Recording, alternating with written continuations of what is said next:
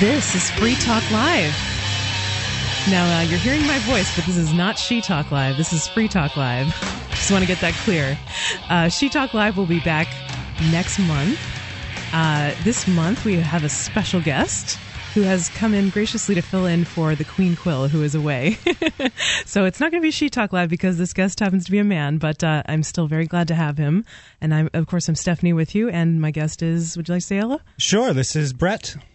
Good to be here. Yeah, great to have you. Thanks for coming in. My pleasure. Brett is, of course, the host of School Sucks podcast, and you should definitely check them out. He's got just the most profound content out there out of the podcast world, I have to say. I really always enjoy his show, and it's made me think a lot about the things that I experienced in government school growing up and the way that kids are treated in general. And I think those are really important topics very relevant to liberty. So you should all check that out. I also encourage you to do so, and thank you. Yeah, of course. So we have a lot of stuff to talk about tonight, Brett, right? Absolutely. And if you would like to call and weigh in with your thoughts, you can give us a call at 603-435-1105. One more time, that's 603-435-1105. And you can also check us out on the studio cam. Although the lighting's not looking that great. I'll have to fix that during the next break. Studio's looking a little dim. But if you would like to hear this show basically simulcast as we're talking, you can hear the most up-to-date stream at cam.freetalklive.com. And I think also cam.lrn.fm works as well. So the first thing I wanted to talk about tonight, unless we get some calls, is... One quick thing I should mention, first of all, is that I just want to warn everybody that I put out some encouragement for some of the students in Wisconsin to phone in the show. I've been tracking some of them down on YouTube, some of these Wisconsin students who are standing in solidarity with their public sector. They don't know what they're doing. they have no idea what they're doing. Yeah. But they're standing hand in hand with their public sector employee teachers, and I've been reaching out to them and offering them a forum, not with any intention of ambushing them, saying, there will be some challenging questions and giving them a link to the website. Well, I haven't gotten much of a response yet. So the names I had compiled, which included about 15 students who were all active in these Wisconsin protests, I sent out an email just saying, we're on the radio tonight, and here's the number. If you want to have a forum, I'd be happy to discuss that situation with you. Awesome. So we'll see what happens. Yeah, please call in. I mean, I hope that they tune into Free Talk Live. Maybe if they don't catch the show live, they'll check out the podcast and they'll want to call into Free Talk Live during the week, because they do this 7 nights a week. It's Ian and Mark during the rest of the week, and they're on 7 to 10 every night. But yeah, maybe they'll get exposed to some new ideas and have some conversation. I hope they call us, though, because I would like to talk to them. I would really enjoy that. I had been trying to put together a roundtable, and they all seem so vocal, when they're being interviewed on television. I was hoping I could get 3 or 4 of them to come on my show and, talk about why they're supporting these public worker union protests. Yeah, I haven't really seen much I've basically stopped paying attention to, mainstream news. Yeah. For better or for worse. It's a good idea. I don't know. I go back. I'm torn on that, because on one hand, it can be a good outreach tool to people to say, hey, look what's going on in current events right now. This is what the government is doing. These are some big abuses here. But on the other hand, reading that stuff just makes me sad. It's not going to really persuade me of much. I already have my views. And so I don't know. Sometimes I feel like, what is it going to do to read that? And I think, too, that the media has devolved into basically, you look at Fox News, you look at MSNBC, and, even these publications that are considered to be more highbrow, like the New York Times, it's basically just people, seeking out reinforcements for their opinions. Right. They kind of swat away any opinions or fight against any opinions that contradict the belief system that they're comfortable with. Yep. And they retreat to Fox News, or they retreat to the New York Times, and they say, oh, I am right. Yeah. Oh, people agree with me. People are saying the same things as me. So now I'm guilty of that too. I have to be the first one to admit that I live in a libertarian bubble somewhat. Yeah. Because I get most of my news from pro-freedom sources. Yeah. But yeah, I think everyone has the tendency to do that. Although if you look at the mainstream news, it's basically just different flavors of statism. It's not really fundamentally that much different from each other. they're maybe the red team and the blue team each have their publications that express certain opinions, but they don't really diverge too widely. I think in any way that really matters, there's really no difference between Fox and MSNBC or the right and the left. They're all pretty much espousing the same ideas. And unfortunately, what most people think as news, I mean, these things like CNN, no, maybe not so much CNN, but definitely MSNBC and Fox, they are to news what like wrestling is to sports. You know what I mean? It's not so. Like, you mean fabricated, staged kind of very. I don't think that they're complicit in any kind of conspiracy to dumb people down. It's just that, they have 24 hours a day of content to fill. Well, I mean, 16 hours a day once you take out all of the, blood pressure and erectile dysfunction medication ads. They have 16 hours a day of news to fill, so they need to be in constant contact with the government, and they need to be, I mean, it's basically like Access Hollywood or Entertainment Tonight for Washington, D.C., so they need to have contact with politicians. They need to have access to these people. So if they upset them, they're going to lose their access, and their competitors are going to get that edge.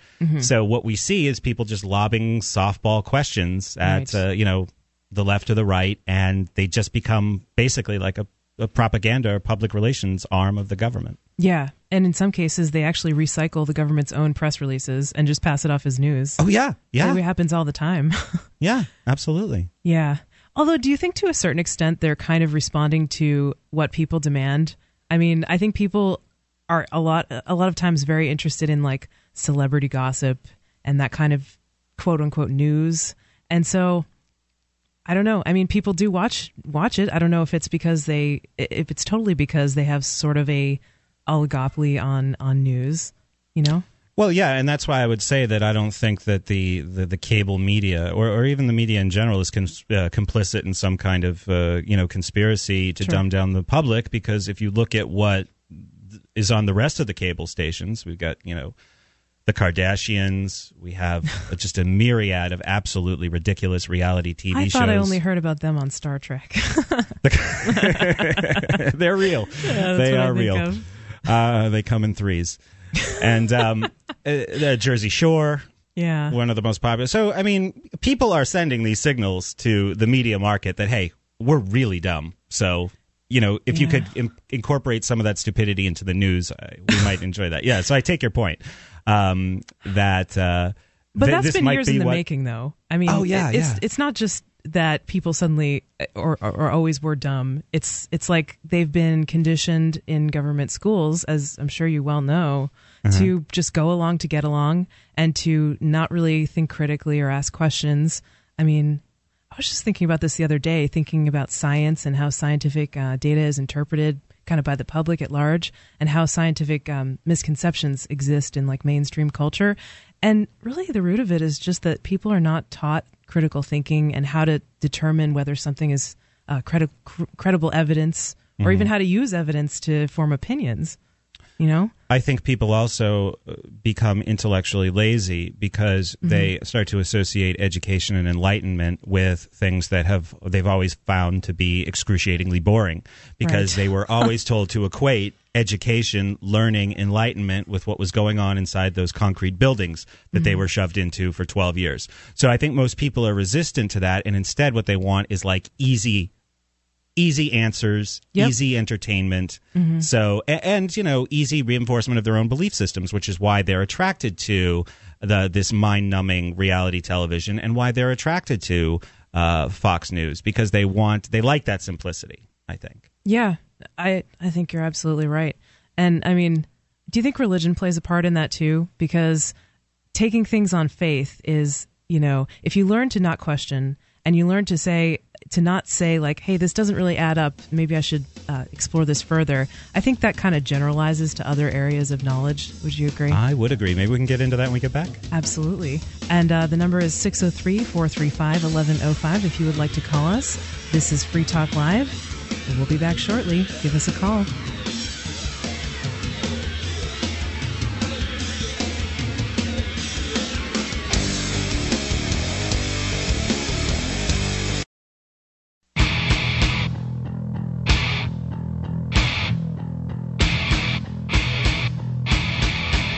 This is Free Talk Live. Welcome back to our show. We're so glad to have you in the audience tonight. Stephanie here with you. And Brett. And, we would like you to give us a call and let us know what's on your mind. Our number is 603-435-1105.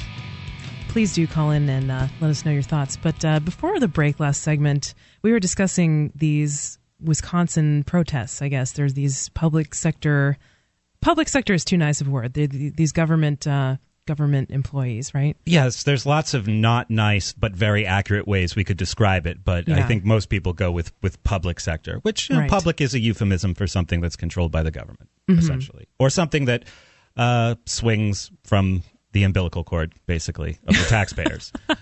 I was going to say I don't want my wallet to be public. Right, exactly. I don't want any part of my body to be public, Yes. Like things that I own, things that I have control over. Mm-hmm. Yeah. But anyway, not even just a third? No. No? For the children? No way. No, not for the children, Stephanie? Sorry, can't do it. Oh. No. Anyway, we were discussing these protests that have been happening in Wisconsin, and we do have a call on the line, but maybe we should... Oh, the call dropped off, so... Okay. All right, maybe, caller, you can call back, but we'll just talk about this in the meantime. These protests have been happening in Wisconsin, and basically these teachers are bargaining what they want to be able to bargain as part of unions for more benefits and perks. I think, they will swear up and down that it's not about the money. Yep. That it's about having collective bargaining rights. But then when you listen to these people talk, I've really seen two things. I've seen them basically recycle the same sort of prepackaged talking points. No matter what they're asked, it's like sometimes it almost sounds like they're not talking to the person who's interviewing them, because they'll just start. They sound like wind-up toys. Wow. They'll just start reading off a script. I actually saw this interview where I think it was even on MSNBC, which you think would be relatively friendly to their cause. Right. But they have a conversation for about 3 minutes, and then the anchor asks one of the teachers that they're interviewing, well, you say that the governor in the state won't come to the table to negotiate. How do you feel about your own Democratic senators basically skipping town? Mm-hmm. And she, instead of answering the question, she just starts encouraging the crowd to start chanting to drown out the anchor's. Wow. It was astonishing. I couldn't believe it. I wonder how many other people noticed that and thought about why that was a little off. Right. Very off. So they will, no matter what they're asked, they'll just say, if you're happy that you have a weekend, if you're happy that you have a safe work environment, if you're happy about the 40-hour work week, you can thank us. Yeah. Well, no, and you see how collectivistic their thinking is, because these other unions that were not in the public sector, that were in the private sector 100 years ago, might have made some strides in fixing some of the problems that were left over from the 19th century in the work environment. I mean, I'll concede that, but it wasn't the NEA. And it wasn't public sector unions. So you see how just collectivized where they're basically taking credit. For it's almost like, and it's as if no employer would ever allow their employees to not work on the weekends if it weren't for them. It's right. It's crazy. It's like saying the government invented the internet. No, not at all. I mean, You don't think that you think these greedy capitalists would have figured that out, that they shouldn't have people working 110 hours a week? Well, people who work 110 hours a week aren't necessarily the most productive or the most happy, and they can always quit their job and go somewhere else, because there are lots of employers out there who probably would want to compete for their labor. Yeah, and I think that's the real thing that people forget about in the market, is that there's competition for labor as well. Mm-hmm. And I like how you turned that around, Brett. That was good. I like that technique. But there's a big difference between public sector workers and private sector workers with respect to unions. I think that I certainly don't have anything against the concept of unionization or collective bargaining. In the private sector, the market has a correction mechanism where if the union gets too powerful, and of course in a free market that could never happen, because they couldn't ask the government to point guns or make laws to give them more power and to give them more taxpayer resources and to protect them when they use violence to try to get their way. Exactly.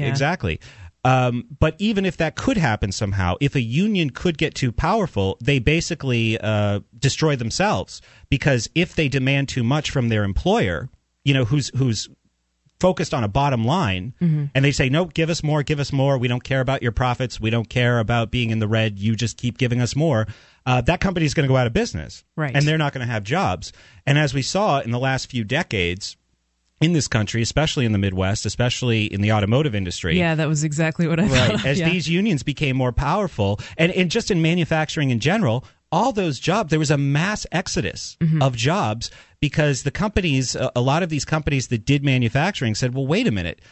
The economy around the world develops at different speeds. We have people in Southeast Asia who have, for generations never been anything but peasants. Right. We can pay them a lot less, still increase their standard of living. So, it helps us, it helps them, it helps that country, so they'd be happy to have us. The only people that it hurts are these unions that were trying to basically put us out of business by, being greedy. Now, obviously, there's a balance of, did unions come in and in some ways make a positive difference at the turn of the 20th century? Sure. But it's also, these things work on a continuum. And once you start grabbing that government power, where does that stop? Where does that go? I mean, we see where it went. Yeah, we see that it doesn't stop. So we saw that the market has some corrective forces in the private sector. In the public sector, the trough is endless because the government can just keep taking more and more money from taxpayers. So those unions can grow and grow and grow, and as they get more resources, they can, send that money back to Washington, send that money back to their representatives, lobby for more laws, lobby for more control, and it's just like this giant monster. Yeah. So it's two very, very different things, the public and the private sector, when it comes to unions. Yeah, absolutely. I liked what you said about them having this endless access to other people's money. Yeah. I mean, it really is like making people's wallets public, as we said before. Right, and that there's no way the market can ever correct that because the government receives no market signals. Yeah, exactly. Yeah, I mean, if you think about how much time and effort it would take for people to get involved in politics and lobby the government and say, I don't want my taxes to go up $100 or $1,000 a year because, these teachers are going to be getting more benefits. It's not worth anybody's time really to do that. But yet, they can lobby the government and they can get these really concentrated benefits which have dispersed cost, essentially. So there's always an incentive for it to happen that way, where the benefits will be concentrated onto certain groups.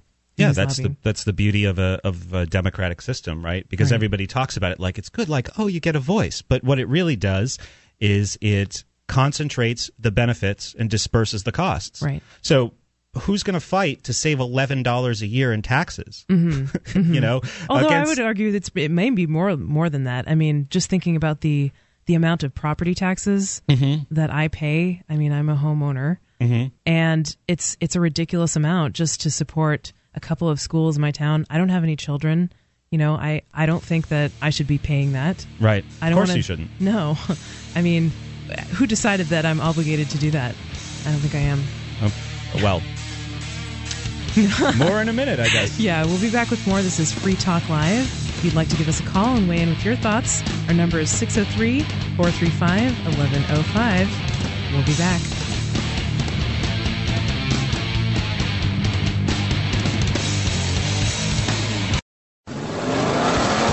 The 59th Annual Mobil 1 12 Hours of Sebring, presented by Fresh from Florida, is coming March 19th. See Porsche, Corvette, Ferrari, Jaguar, BMW, Mazda, Acura, Audi, and many other world-class racing teams battle in America's toughest road race as Sebring hosts the first race of the Intercontinental Le Mans Cup in 2011.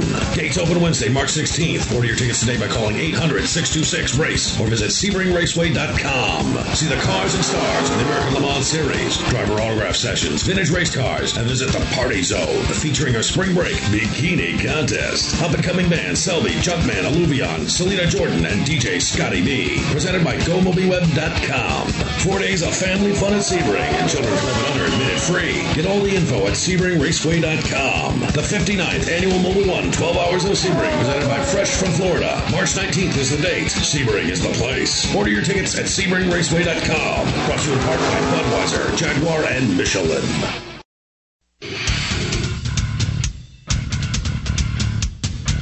Welcome back to Free Talk Live. This is Stephanie here with you tonight. And Brett. And we're doing a show for you. It is your show. You can call in about whatever you want. Our number is 603-435-1105. One more time, that's 603-435-1105. And you can, of course, see us on the cam doing what we do if you go to cam.freetalklive.com or cam.lrn.fm. And we were talking about the Wisconsin protests and some of the things that go into that, concepts behind unions and government taking people's money and whatnot. But we do have a call on the line, so we're going to bring on David and Keene. David, are you here? I'm here. Yeah, what's on your mind? I'm going to say that I appreciate you as a host all the time when you're on, Stephanie. Oh, thanks, David. When you're on with Prometheus Unchained, which was on today, which unfortunately I missed. Oh, that's okay. They do have a podcast, which is available at flamingfreedom.com. And I know. I've utilized that much. Actually. Excellent. And maybe some of the other listeners would want to check that out. But thanks. I really appreciate the fact that you enjoy listening. Yeah, and I appreciate both y'all's views all the time. But I'm calling to not, because I'm not in agreement with hardly anything y'all are saying today. Okay, that's fine. Great.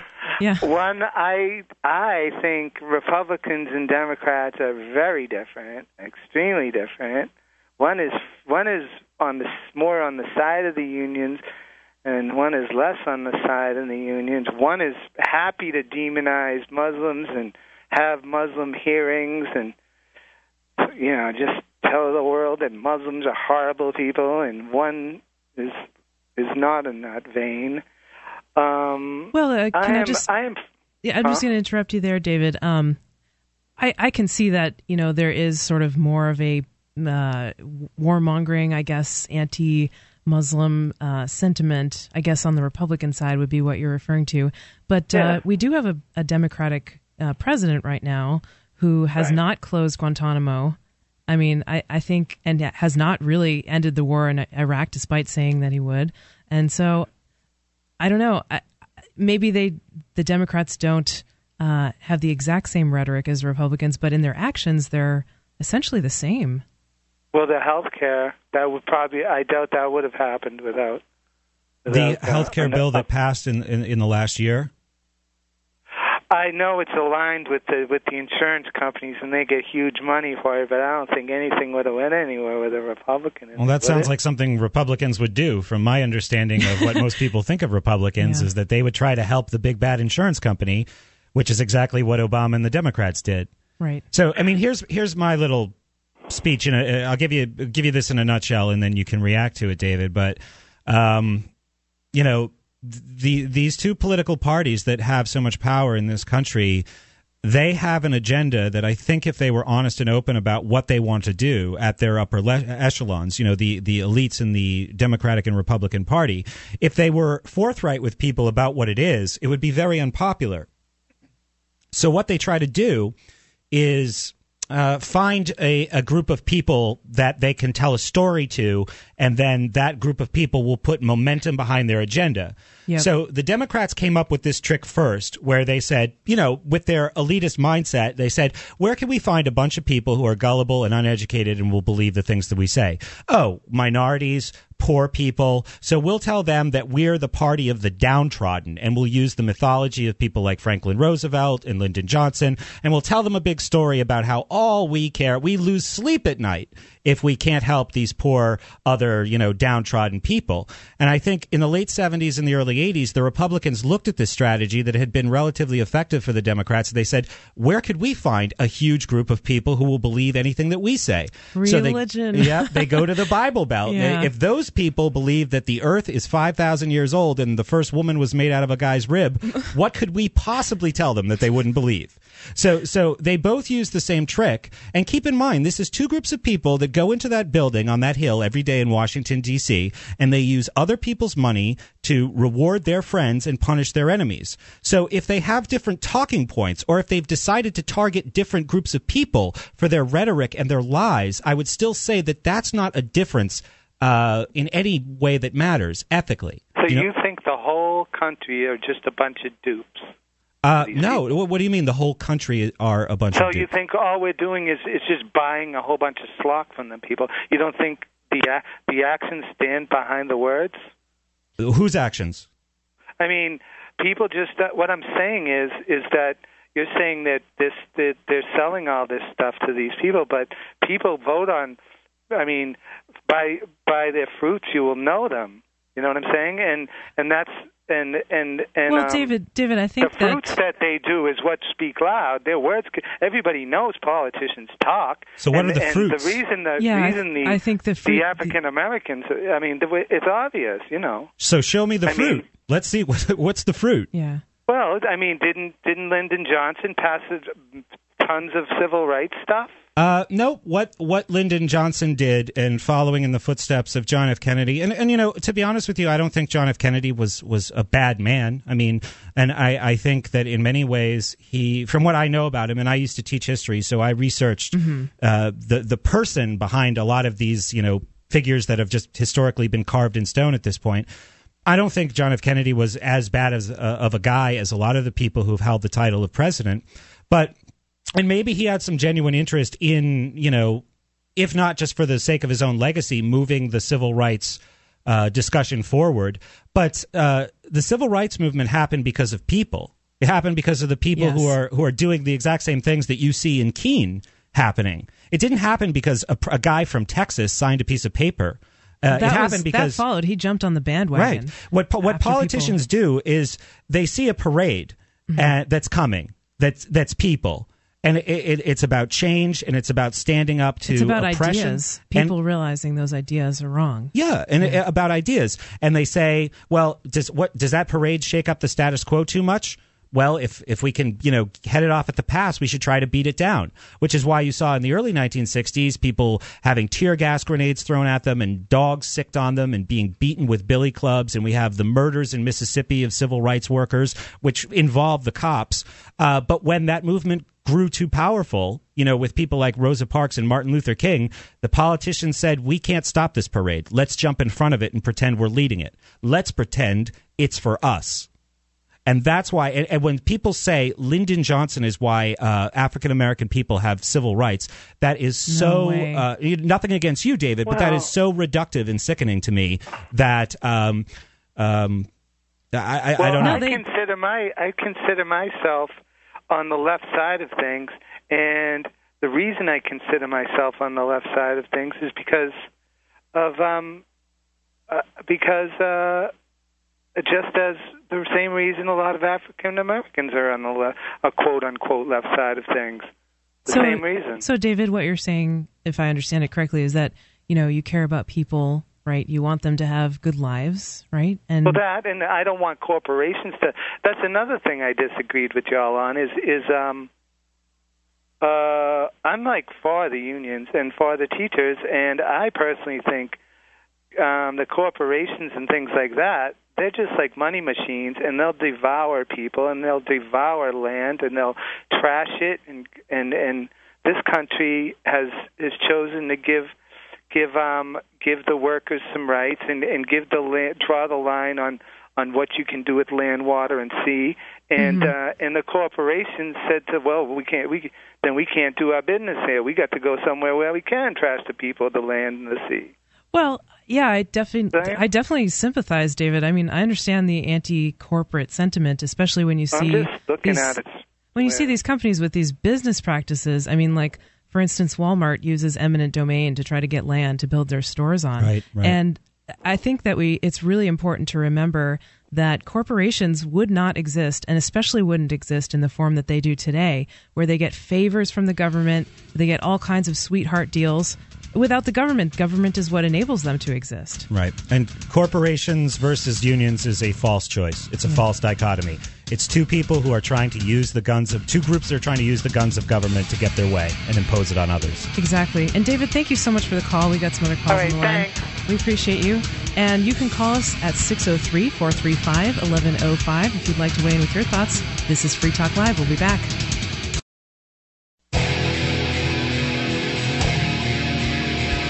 Welcome back to Free Talk Live. Thank you so much for sticking with us through the break. This is Stephanie with you. And Brett.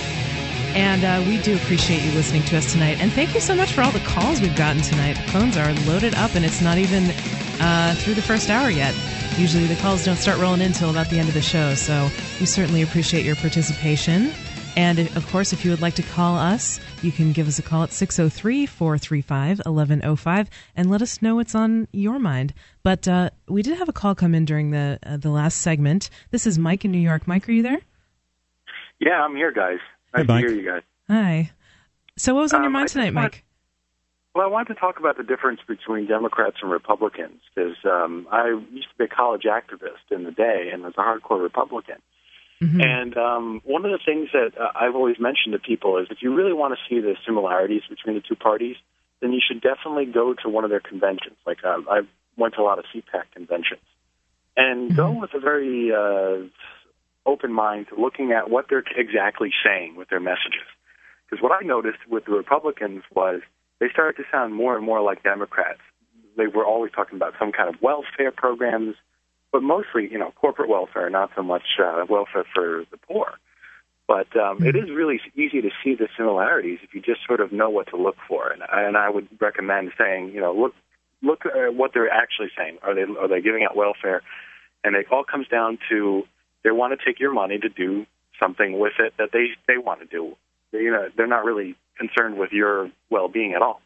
Yeah, I think that's spot on from what I've seen.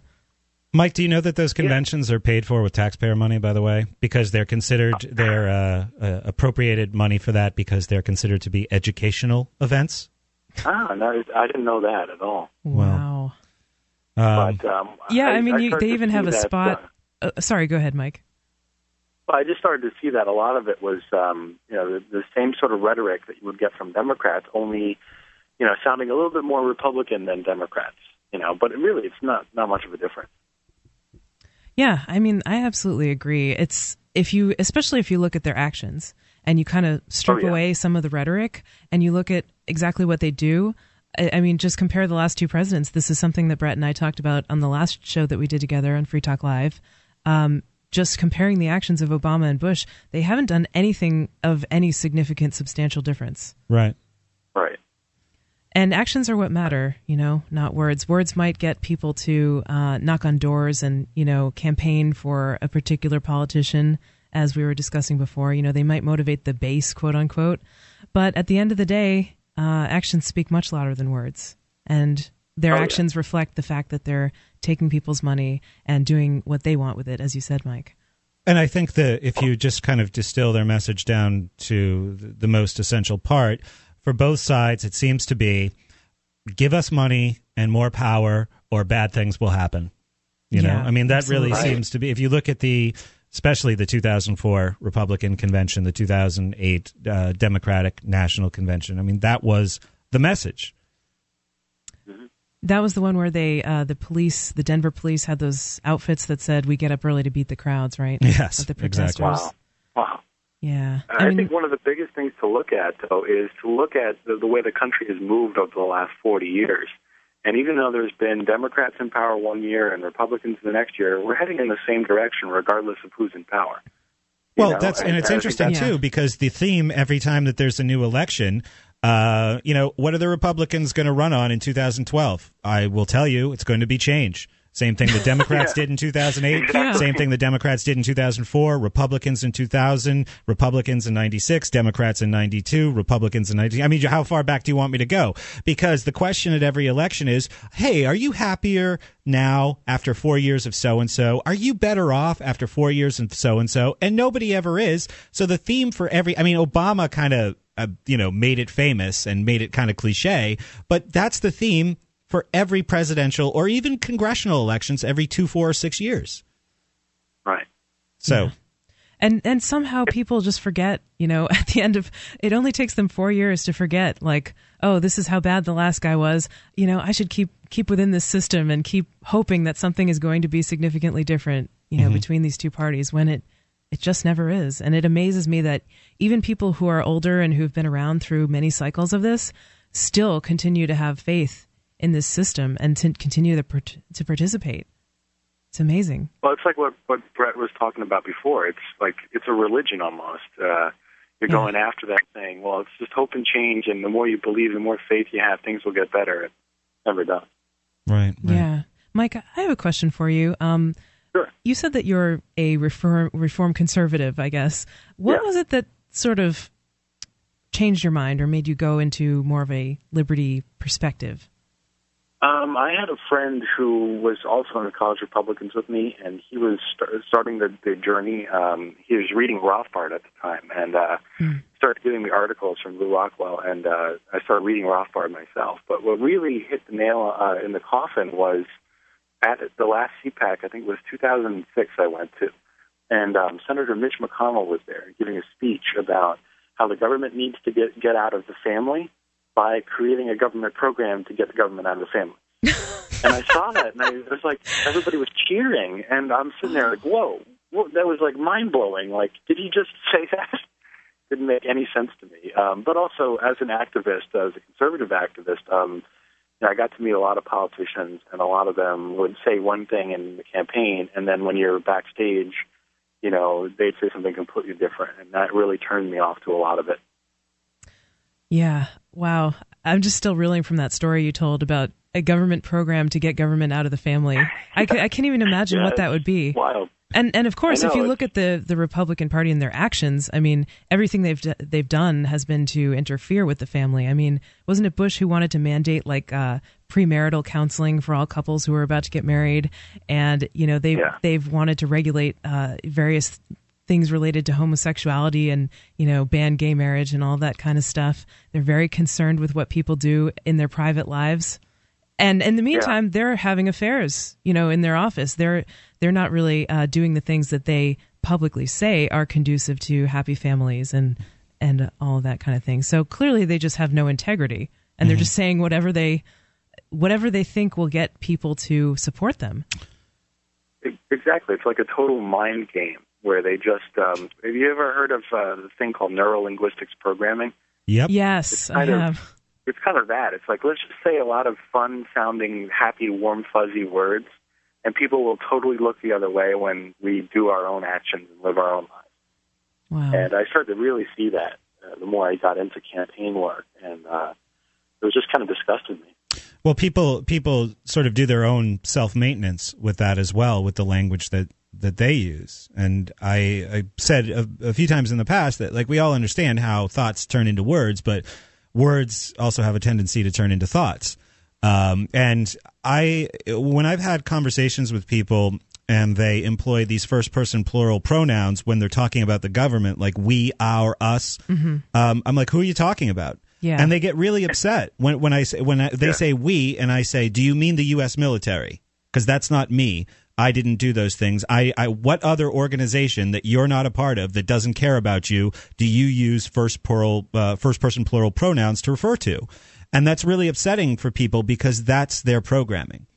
Right. And a lot of this, it's not an intellectual superiority thing. A lot of this is emotional, and it's very difficult with people who are older, who've poured more of their hard-earned money into this system and more of their emotional energy into the system as well. It's harder for them to let go, and sometimes it's impossible, which is really why I think it's important to focus on younger people. Absolutely. Yeah, it's almost like you're in like most people are in a bad relationship with the state, where they put so much work into it, they really believe in it, but they don't want to see that the girl is just not into them, Right, right. And she's abusing them emotionally, financially. Yeah. And then they wind up saying things like, "Well, I shouldn't have been antagonizing him while he was drunk." Yeah. Exactly. I mean, they make excuses for the abuser. Right. Exactly. It was my fault. I should act differently. Yeah, I mean, you hear people say that all the time when people, when a cop does something, like I just remember like when Pete got arrested for wearing a hat in court. There were so many people who said, "Well, he shouldn't have been wearing a hat." Really? You're going to tell me you shouldn't have been wearing a hat? It's his fault somehow? It's just insane. Like, it really is like the state is a metaphor for family. Oh, really. yeah. People sort of look at it as, well, he's, the state, the cop, whatever, he's like my father figure. And, well, if Pete did something to get arrested, then he must have been doing something wrong, Well, it's an extension. Well, maybe it was the state. Yeah, and I think more than a metaphor, it's actually an extension. I think a lot of what people learn in their families. Right. Yeah, and I agree. that makes school make sense, and then 12 years of school certainly makes the state make sense. Yeah, I think it's really important to deconstruct the psychology of these things in order to understand it, so you won't fall victim. So, Mike, unless there's something else on your mind, thanks a lot for the call tonight. We certainly do appreciate your thoughts. Appreciate it. Thanks, Mike. And we'll be back with more. This is Free Talk Live. Give us a call. We'll be back.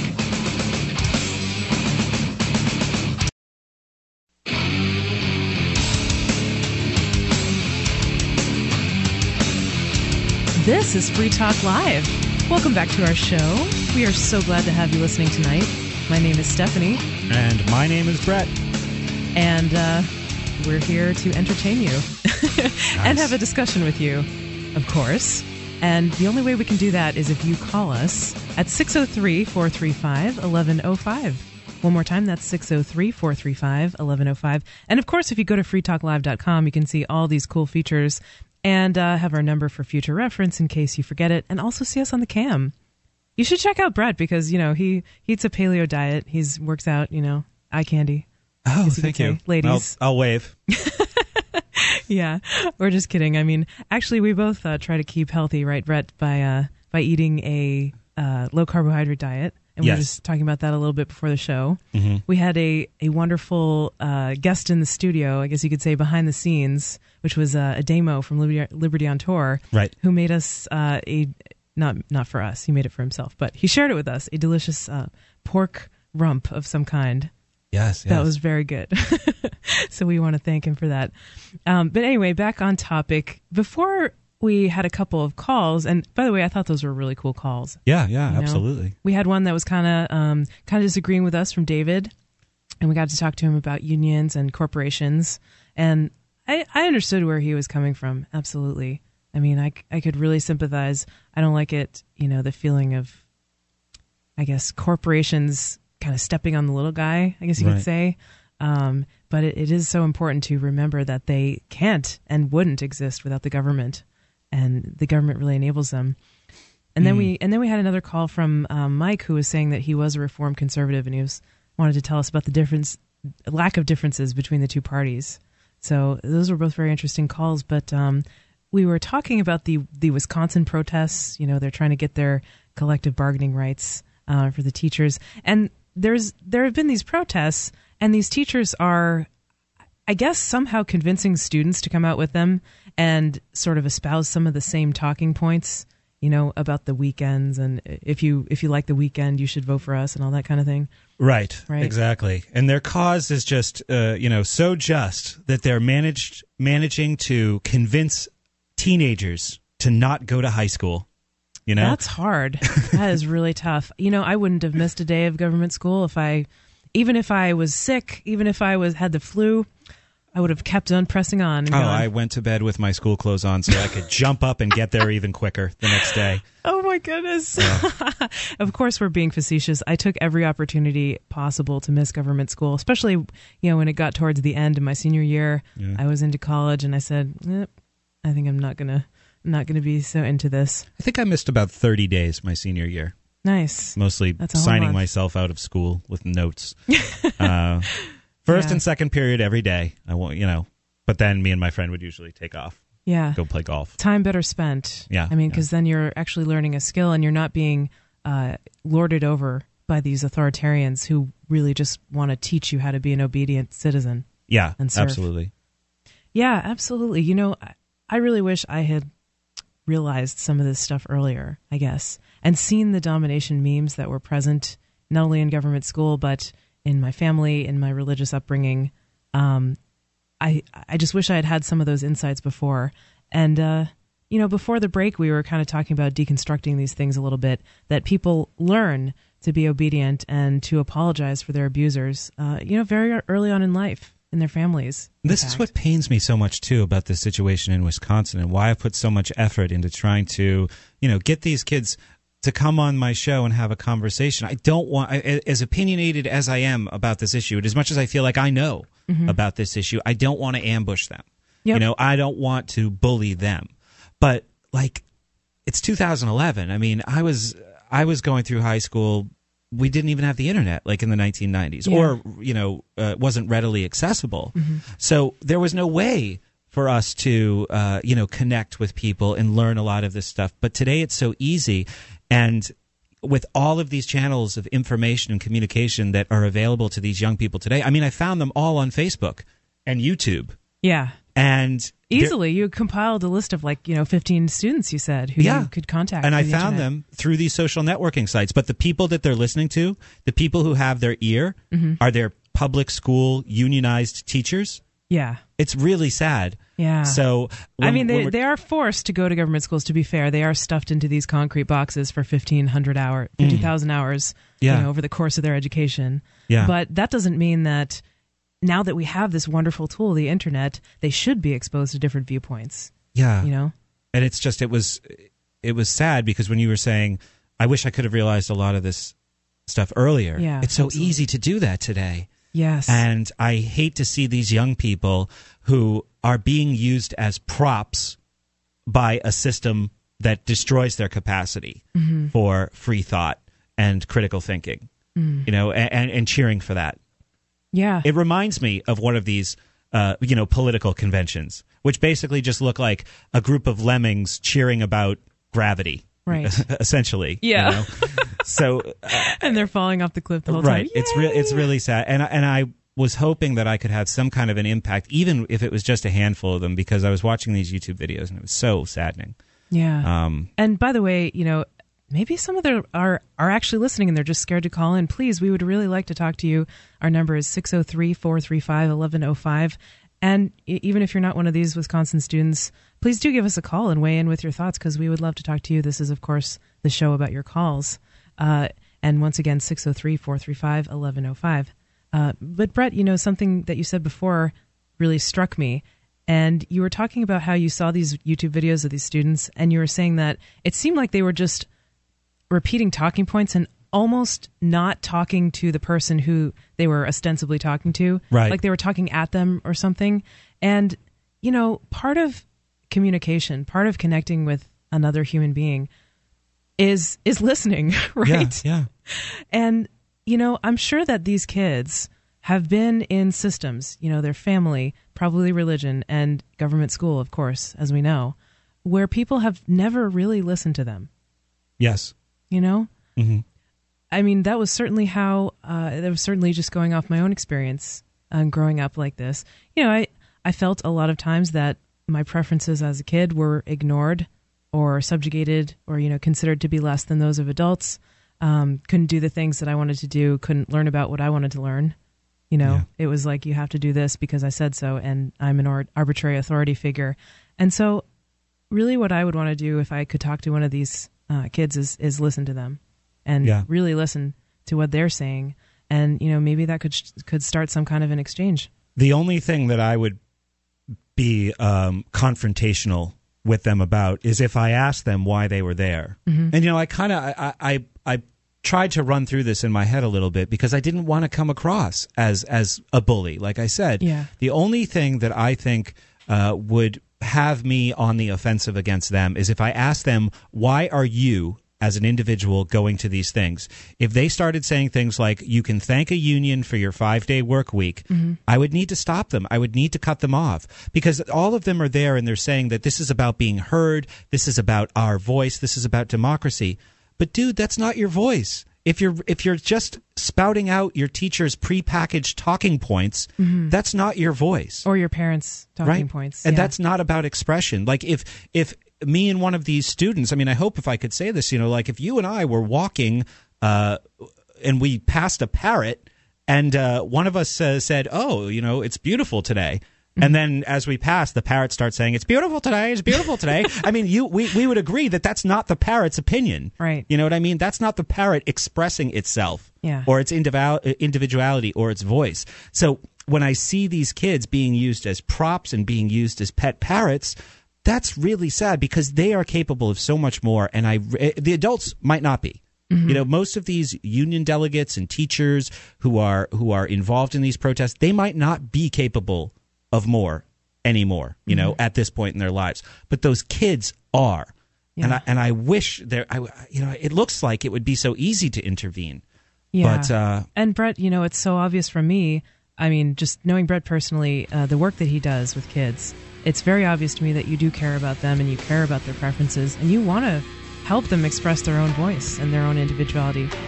I would like to help people, learn from some of the mistakes that I made or some of the things that I didn't realize. But remember, too, I'm going to be an old man in a world that's run by them. Right. So this is a little, selfish, too.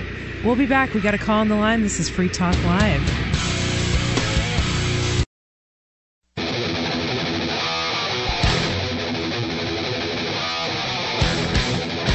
Welcome back.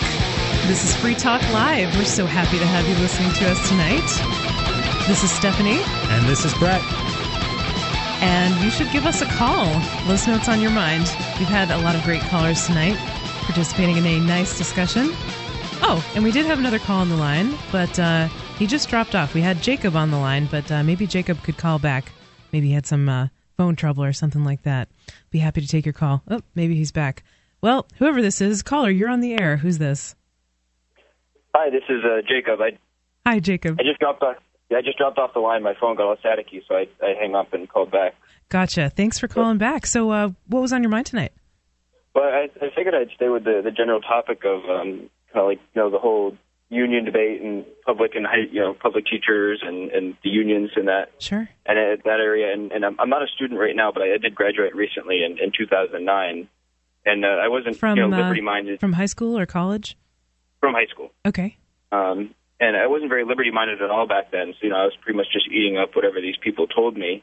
But I do remember there was one teacher I had that, was a high-level union member. She had tenure. She had, all this stuff. And I just remember that we did absolutely nothing in her class. It was, she didn't even, care about teaching really even. Oh, wow. And, it was really funny because she'd sit there and just espouse her opinions as if they were fact in our class, even more so than just using the textbooks or something like that. She'd sit there and, comment on current events and things like that. And of course, back then I just ate it all up. But, now I look at it and see how awful that is and, notice that it's next to impossible to fire someone like that is really scary. Yeah. Yeah, I mean, it's almost debatable whether it's better to sit there wasting time, I guess, so you're not having certain I basically sit there learning nothing, or to what's better. Well, you said you graduated from high school in 2009, Jacob?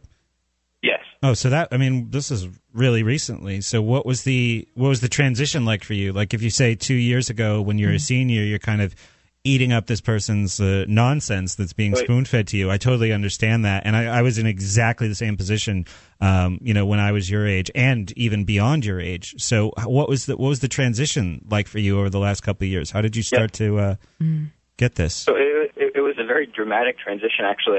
And all throughout high school, I did all 4 years in junior ROTC. Wow.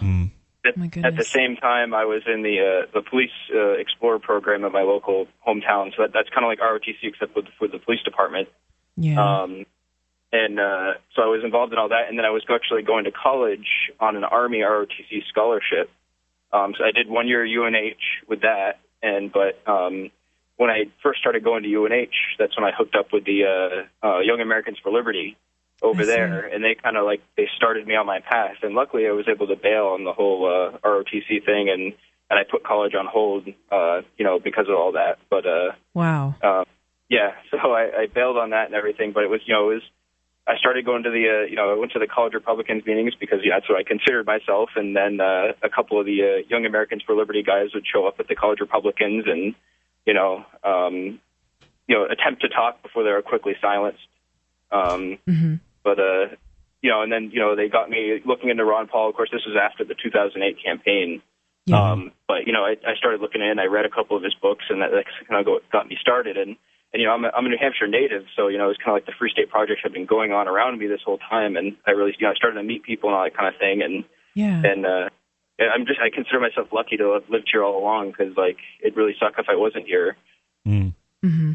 Yeah, I certainly do enjoy being here. In this community, I have a lot of people who have very similar ideas, for sure. But that's amazing to hear about your transition. Yeah, it was a really dramatic change over just like a year and a half, and Was there like one moment? Was there one? Can you remember like the one thing that pushed you over? Some people have that, some people don't. I mean, it sounds like you were in pretty deep, man. ROTC, Police Explorer, Police Explorers. Wow. Yeah, I mean that's deep. Yeah, So, I wasn't pretty deep. I don't really. I know it was kind of eating at me, especially when I got into the college and got into the big boys army, big boys ROTC. right. Is I really started to run into the real bureaucracy and really realize this isn't really fun at all. And at the same time, I'm reading Ron Paul and about how he's against the wars in the Middle East, and that was a really a new idea for me. And so I'd bring that up in our class discussions in ROTC, and then I'd just get blank stares, and that kind of scared me. Wow. And also bringing up things like I'd always bring up the situation in Katrina where the National Guard was used to forcibly disarm people and force people out of their homes. Yeah. So I was asking, I'd ask, my fellow cadets, would you follow an order like that? And the overwhelming majority would be like, oh yeah, definitely, yeah, whatever. So, wow. But what do they say? What do they say besides? I'm interested, Jacob. What do they say besides yes? Right? Because like I would think that even the most brain dead of people would attach some kind of rationalization for why they would do that. Yeah, they would feel a shred of conscience. So I'd use the Katrina example, and of course, I'd say, so you'd go around and round up everyone's guns, and they'd say, oh yeah, it was chaos down there. People were shooting each other, and you have to maintain order. And of course, that's the thing I got. But that's the excuse they'd give me. And or the forced evacuations, where the people don't know what's best for them, and we know what's best for them, and and that kind of thing. So yeah, it's not chaotic when they have guns. It's just chaotic when everyone else has guns, and they need to use their guns to force everyone else who can't have guns to do things. Yeah, right. Of course, and the real chaos, I think, might have followed. That roundup of the weapons of peaceful people who are trying to protect their own homes, because criminals always have guns. Sure. Yeah, of course, and they were just using the weapon registry, because I think they have, you have to have your guns registered down there. So they were just, okay, this person has a gun in their house, let's go in and see if we can take it. And so of they course, were profiling by law-abiding citizens. Yeah. I mean, Talk about backwards. Come on. Doesn't make any sense. Jacob, I think you said before that you would get these blank stares when you would bring up these foreign policy things in your history class and talk to your ROTC classmates. But, even if you get blank stares at first, I would encourage you not to be put off by that, because you are planting seeds. You are mentioning these ideas. It was a kind of not a what are you thinking blank stare. It was a kind of what that question's not even supposed to be asked blank stare. It was a it was definitely a weird situation, especially and I don't think I really didn't drag any of the professors and the teachers who are all Army officers and stuff that into it, but I did drag a few of the more senior cadets who were when you graduate you become an officer, so I did talk to a few of them, and luckily there was one cadet. She actually was my mentor, and she was pretty open to those ideas and actually helped me along. So luckily there was at least one person in there that kind of agreed with me to a certain extent. Sure. Well, I think these ideas, especially when they're presented in terms of, how they can benefit. People have these natural affinity for freedom. They know that they are responsible for their actions and the ultimate decider of how they live their lives. And I think those things have natural appeal. So, Jacob, is there anything else on your mind tonight, or you got some other calls? Maybe I'll have to let you go. Okay, I think that's it for tonight for me. All right, thanks for the call, Jacob. Thanks, Jacob. We'll be back with more calls online. Phones are loaded up. This is Free Talk.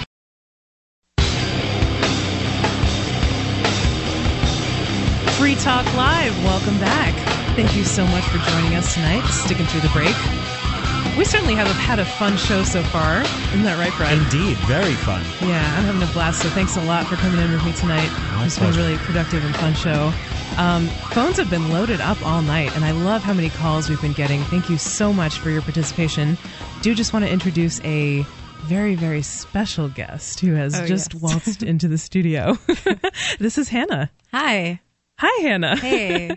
Thanks for coming in tonight. Hannah's Thanks for having me. Visiting in town, I guess you could say. And so she graciously agreed to sit in with us for a segment.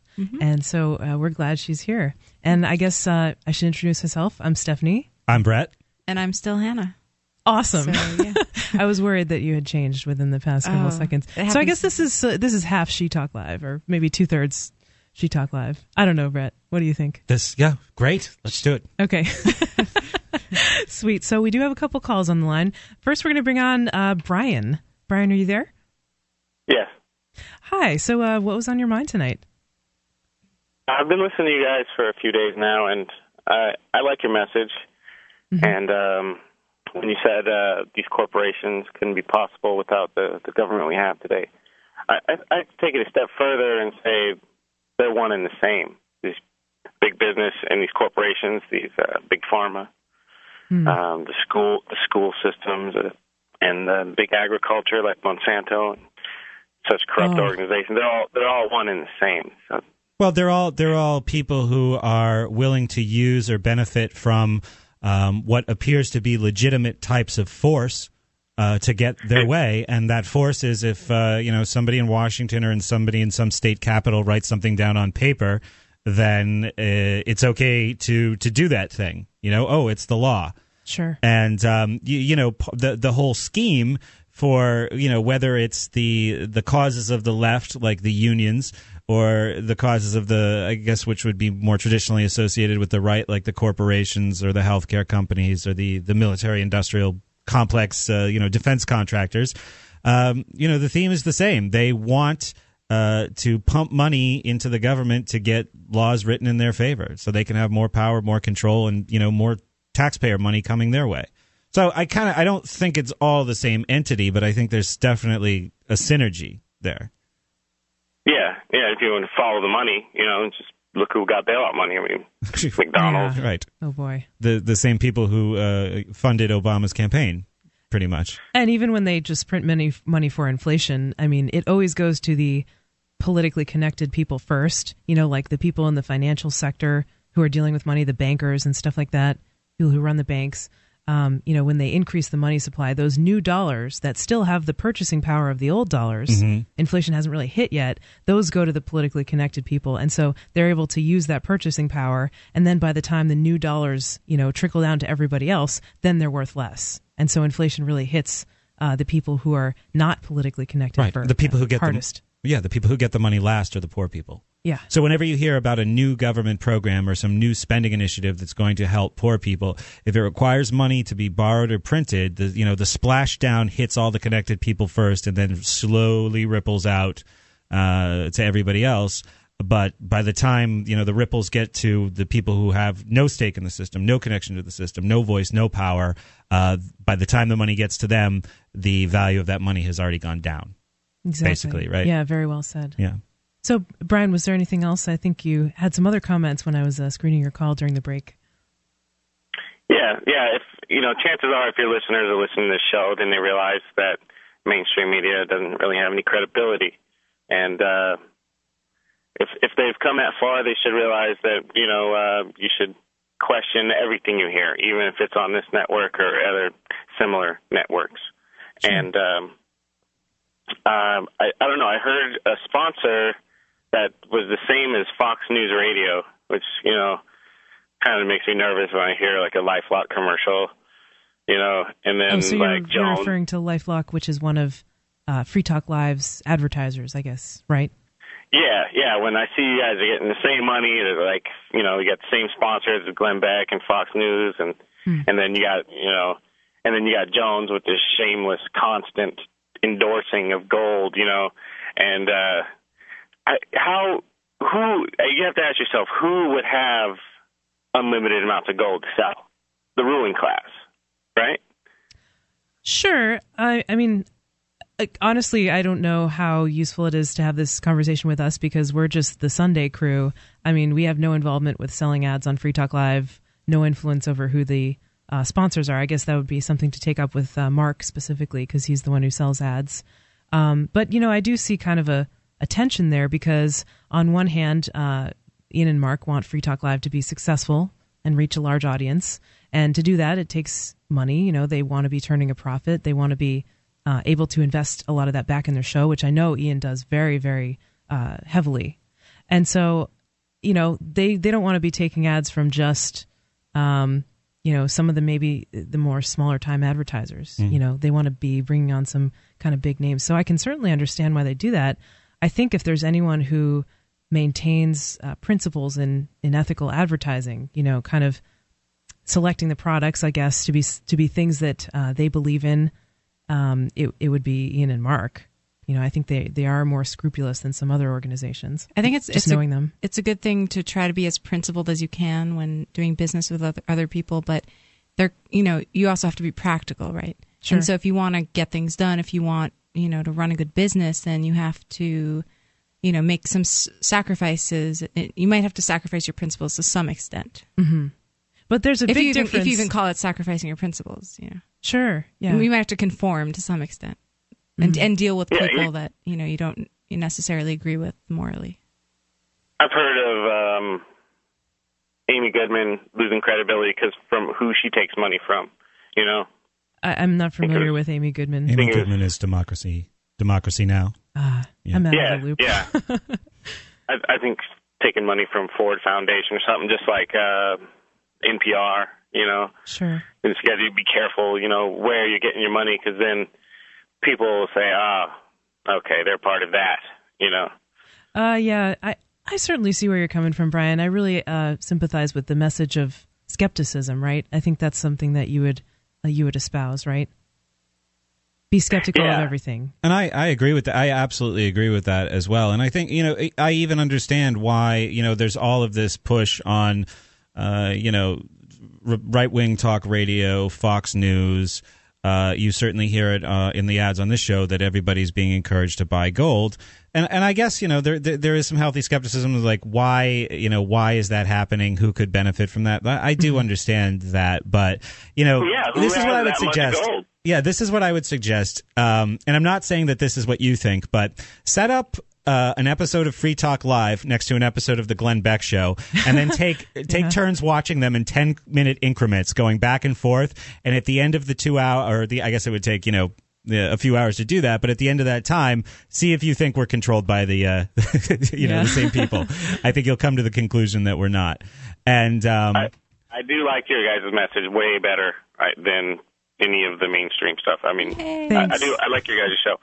Well, thanks, Brian. And the other thing too is just I'm kind of an outsider. I've listened to this show for 5 years, and I do think that the people who run it have done a fine job of building it up from being relatively modest in size 5 years ago to what it is today. And I think they've needed advertising to do that. Almost 100 affiliates. Yeah, that's a big accomplishment. And that growing in scope like that allows them to get the message to more people. I mean, this really is it's kind of a miracle of these ideas, not to take away from anybody's work, but the fact that this show plays on radio stations that during the day play people like Rush Limbaugh and Bill O'Reilly Michael and Glenn Savage, Beck. That's like a major accomplishment. Yeah. So. Yeah, absolutely. Brian, thank you so much. We're really glad you're out there listening. And, maybe you could call in during the week to take Ian and Mark up on some of the advertising stuff. And we certainly do appreciate you being out there. Thanks for the call. So we have some other calls to get to, although we are coming up on a break. So I wonder if Hannah can stick around. Maybe she'll want to. I believe I can. So very nice. I shall. Okay. Well, this is Free Talk Live. If you would like to give us a call, the phones are loaded up right now, but please do. It's 603-435-1105 if you'd like to talk to us about whatever's on your mind. This is Free Talk Live. We'll be back.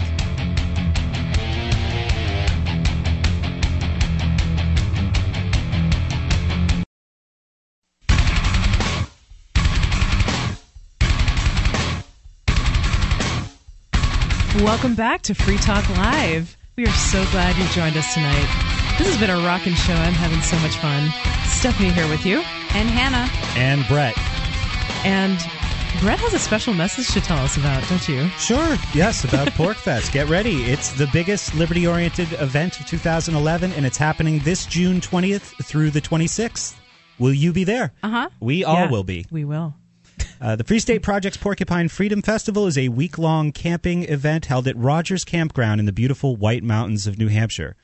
From live performances to family fun to agorism and action, PorcFest has something for everyone who loves freedom. So what are you waiting for? Be part of the premier freedom event of 2011. Visit porcfest.com today. That's porcfest.com.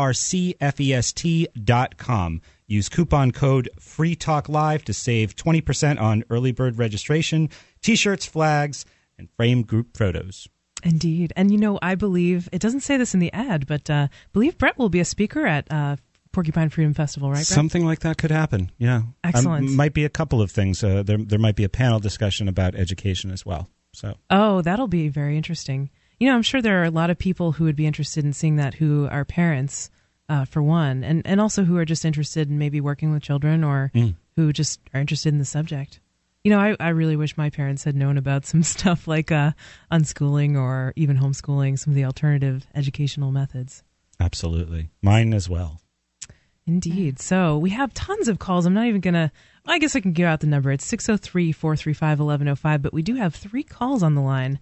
Wow. I am so glad our listeners are so participatory. I think we're going to bring on Alex in New Jersey first. Is this Alex? Yes, it is. Thank you. Hi, Alex. What's on your mind tonight? Well, I just wanted to call and speak to any young people who are trying to get to New Hampshire, if you found Liberty. My recommendation is that if you're going to go to college and you that's the choice that you decided on, go to UNH, the University of New Hampshire. Again, if you're planning on going to college, then definitely make sure that UNH is on your list. I know of no better way to move to New Hampshire for the Free State Project than to go to college there and establish your roots early. And that's what you do, right? That is exactly what I did. Yes. Cool. So I guess you've been happy with your experience there, recommending it. I was going to ask you, what do you think about the fact that UNH is actually a state school, Alex? Well, from what I understand, the University of New Hampshire is the school that accepts the least amount of public funding out of all the schools out there. And even in name, I mean, ironically, all schools accept federal funding, all colleges and universities, except like Hillsdale College, right, is the only one that doesn't, or something like that. And maybe Bob Jones University or something like that. But, they all essentially do accept federal funds, even the ones that are nominally private. So yeah, they're being paid with government money through the loans. The government student loan process, right? Definitely. Yeah. But if you're young and you're looking for a quick, easy way to get into New Hampshire and move up there, and you're going to go to college, then I definitely suggest the University of New Hampshire. I don't recommend college right now if you have to pay for it yourself. I think it's a ripoff. I think that there's a bubble in tuition. But I definitely do think that if somebody else is paying for it, or you have a scholarship, or you're an athlete or something, and you want to get up here, I definitely recommend the University of New Hampshire. What kinds of programs do they have? Because someone like me, I have a very specialized interest. I'm a jazz musician, and so I go to music school in New York, and I've been looking at schools in and around New Hampshire, but there's nothing that really compares to the opportunities I have in New York.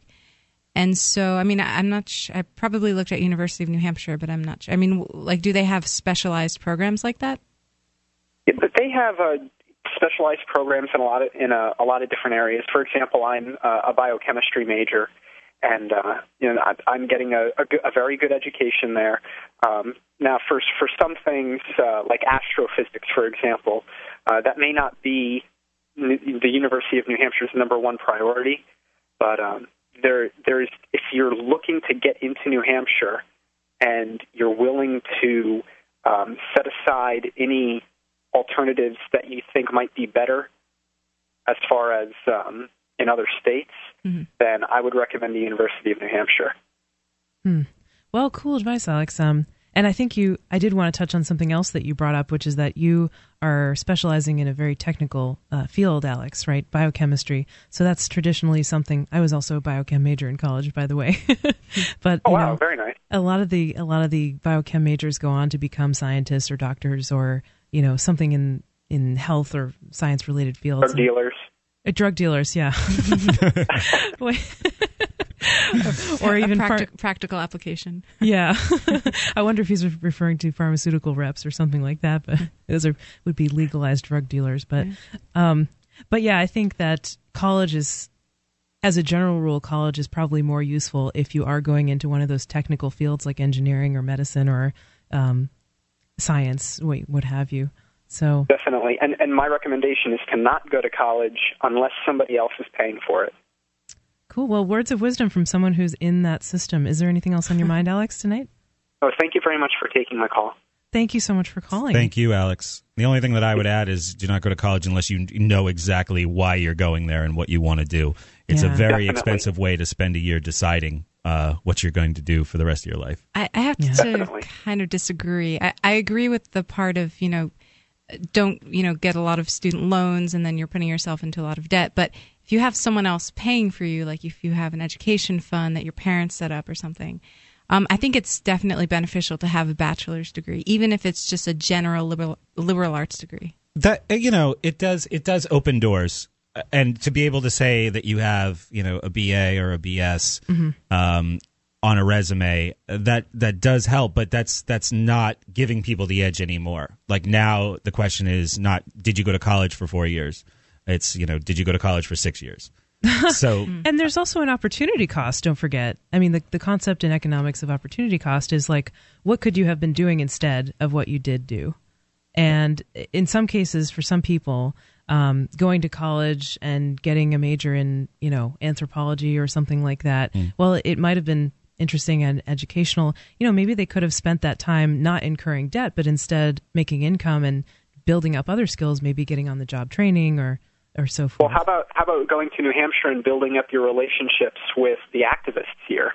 Absolutely, which may not have a monetary cost, especially at first, but definitely has that sort of psychological income aspect to it. Well, for me, besides just getting a bachelor's degree, I have certain opportunities at school, like networking with other musicians and teaching and performances and showcasing my music. And I'm not sure if I could as easily, reach those goals outside of that setting. Sure. Yeah, I hear you, Hannah. I mean, in a sense, you're kind of like a sound engineer, right? You need to build up those collaborations. And, yeah, I guess. Yeah. I'm something. You are something. Thank you. Well, all right, Alex, thanks for the call tonight. We do appreciate your call, and we've got some other callers to get into. Yeah, I mean, ultimately, it's up to everyone whether they want to make that decision to go to college or not.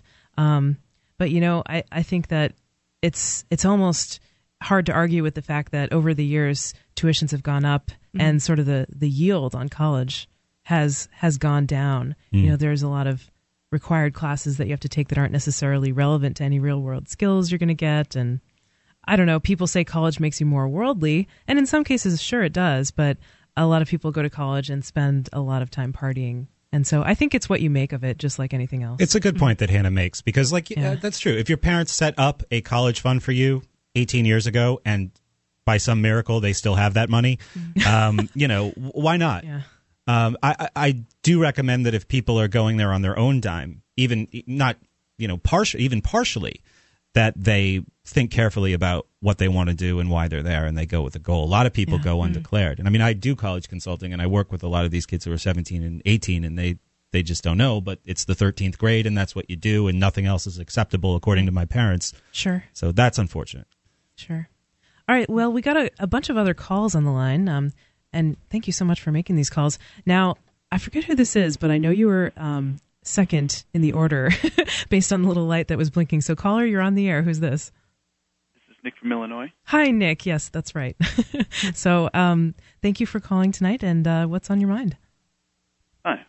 On the issue of corporations and whether or not they are possible without a government, I recalled once reading an article on Mises or Lou Rockwell's defense of corporations. I found it right here. The Mises blog post written by Nick, can you hold that thought? I was a little slow in bringing you on, and we're coming up on a break. So hold that thought. We will bring you right back when we return.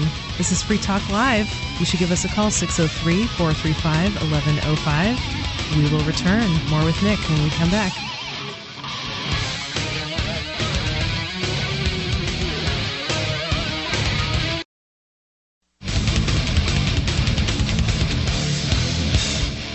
Welcome back. This is Free Talk Live. Thank you so much for sticking with us through the break. I am your host, Stephanie. I'm Hannah. And Brett. Yes. And we've been having one hell of a show so far. It's been really fun, lady and gentlemen. So before the break, we had a call from Nick, and I'm just going to bring Nick right back on so he can finish his point, because Nick, I think you had started to tell us a little bit more about a Mises article on the Ludwig von Mises Institute's website, right? Yes. To give you some quick background, the last time the corporation issue came up on the weekday Free Talk Live, I made the case that corporations would still exist in a free market, but only in the sense that they would limit their liability by contracting with another organization to share the cost of restitution, like insurance. And Mark said, so basically they would have insurance. I said, yeah, pretty much. And he said, so then there's really no need to call it a corporation. And I left it at that. But then I found this article. Apparently that was a case of me not understanding what it is that defines a corporation. I'm not sure I understand it either, by the way, Nick. Yeah, I think it's pretty complicated. Well, Stephan Kinsella makes the case that there's nothing unlibertarian about a limited liability setup because you could reproduce it entirely through private contracts without violating anyone's rights. Specifically, when you do business with a particular company that organizes itself as a corporation, then you would agree not to go after the assets of the shareholders of that company if the corporation winds up owing you money, or in other words, that shareholders are not liable for contractual obligations of the corporation. Apparently, that's what makes a corporation a corporation. I originally thought that what made a corporation was that they had some protection from legal action. Yep. Yeah. But I'm still not sure I completely understand. So I think it's that so the shareholders' personal property is not at risk. Mm-hmm. If the corporation owes a lot of debt, then you can't go after the shareholders for the payment of that debt. Sure. Yeah. And that can be reproduced through private contracts. Mm-hmm. However, I'm not entirely sure with Kinsella's point that even in our current system that there is no tort liability protection. Although he says it in this article. He says, as for tort liability, I'm not aware of corporate law limiting the liability of any person, shareholder, or otherwise. In libertarian law, if you have a complex organization or business, you need to show some given person is responsible for the tort committed by someone else if you want to hold them responsible. It's a causation question, he says. Mm-hmm. If the FedEx truck driver negligently runs you over, is the shareholder responsible? Well, why would he be responsible in the first place? Because he gave a bit of money to the company, and it goes on like that. Yeah, this is all very interesting. I don't feel like I have the background to answer these. I mean, to speak to this intelligently. What about Brett or Hannah? No, but I mean, I would say, of course, just to go back to what we were saying before, and I think this kind of complements the previous discussion, that it is a false dichotomy between the government and corporations. It's a false dichotomy between corporations and regulations. Right? Mm-hmm. They use those things to their benefit, and basically what a corporation is, as I understand it, is it's a legal setup that allows a business to behave like a government. And we've seen how that's worked over the last 100 years. Is that fair? I think maybe Stephan Kinsella is kind of splitting hairs over the exact meaning of the word corporation, kind of like how some people split hairs over the meaning of a government. Sure. Because, on the one hand, we have corporations as we know them today, which is a word referring to a specific organizational setup that is established in law by the government. You have to have a board of directors. It's very particular. Yeah. But then maybe there's another definition of the word that Kinsella prefers, which just refers to a setup where shareholders are not responsible for the debts of the corporation. Yeah, that's certainly possible. I mean, I do think words have meaning, and it's important how you define things. But on the other hand, I've seen a lot of writers use words particularly like that to kind of redefine their meaning. For example, Kevin Carson, the way he uses capitalism, he means corporatism, but he says capitalism. That is, yeah. I once had this big debate with someone online about capitalism, and it wasn't until the end of it, when we had both got tired of it, that I finally realized that we were operating from completely different definitions of capitalism. Yeah. I was using it to mean free markets, but then I realized later that he saw capitalism as referring to inherently to capital accumulation. For example, he did not see charity as being a part of capitalism, whereas I did, because we weren't operating from the same definition of the words. We were just basically arguing at each other rather than with each other. Right. So definitions first, and I think that will get you on the same page. It's important to see if you're even compatible with somebody for a debate. So I think getting the definitions clear, getting the language clear up front is very important to make sure that time is not being wasted. And that's sometimes an issue when you're talking to someone about the ideas of liberty, and you're not sure which terms to use. Like when I'm in around other libertarians or liberty-oriented people, I can use the word anarchism. Yep. But when I'm around, liberals or people who don't understand those ideas, I'm not going to use that word necessarily. Sure. So and if I do, then I have to clearly define, what it means.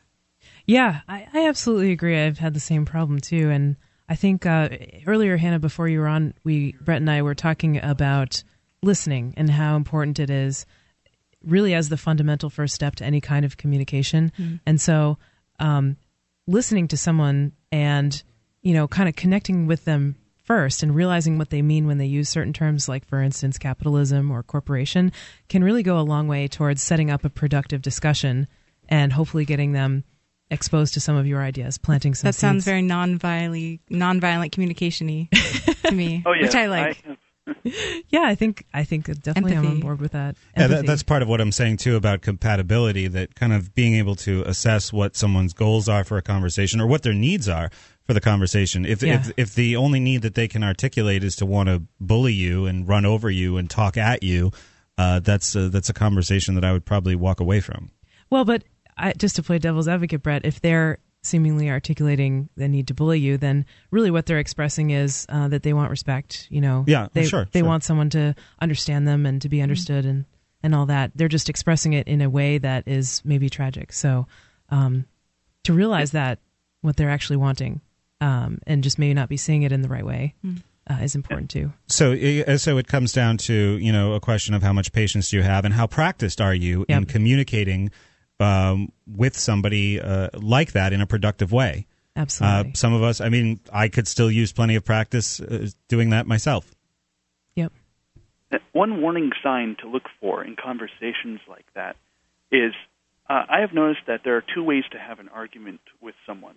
One is where you don't really trip up over the definitions of words, and like when somebody makes a point, you don't nitpick the words used, you just get what they're saying and you move on. But then you also have people where they get into this mode where it's more like a debate than a discussion, and they just want to disprove what you said. It's like, they'll say, well, that's not what you said just before. It's like, well, but you know what I mean. But that's not what you said. And in that situation, nobody's really listening to what each other are saying. They're just looking for the next point to dispute or argue with, and it just doesn't. It's not productive as far as sharing ideas goes, I think. Yeah. And then sometimes you get to a point, like when I'm talking about, these ideas with my dad, and I say that, to me it's a given that taxes are theft. Right. But he doesn't think that taxation is theft. Mm-hmm. So, we did kind of disagree on that term, but how do we resolve that? Because it just seems obvious to me, and Mm-hmm. So how could I use, different terminology to explain that concept? It really is a language problem, too, because the truth of it is somebody at some point just made up a different word for theft, that applies to certain situations, and people accepted it as something different. I think that one of the real obstacles that a lot of us run into when we're making arguments from the philosophy of liberty is we have this really annoying habit of using language that's consistent with reality. So, and a lot of political people don't like that. So when you start... When I say we, I'm not talking about the government. When I say, revenue enhancement or taxation, I'm not using those words as a substitute for theft. Yeah. So I think that people have this agreed upon kind of magical funhouse euphemistic language that they like to use, and when you disrupt that, it can disrupt the whole sink, conversation as well. Get under their skin, yeah. Right. We'll talk more about communication when we return. Nick, thank you so much for the call. We do appreciate it. And we'll get to more calls when we come back. This is Free Talk Live. We will return.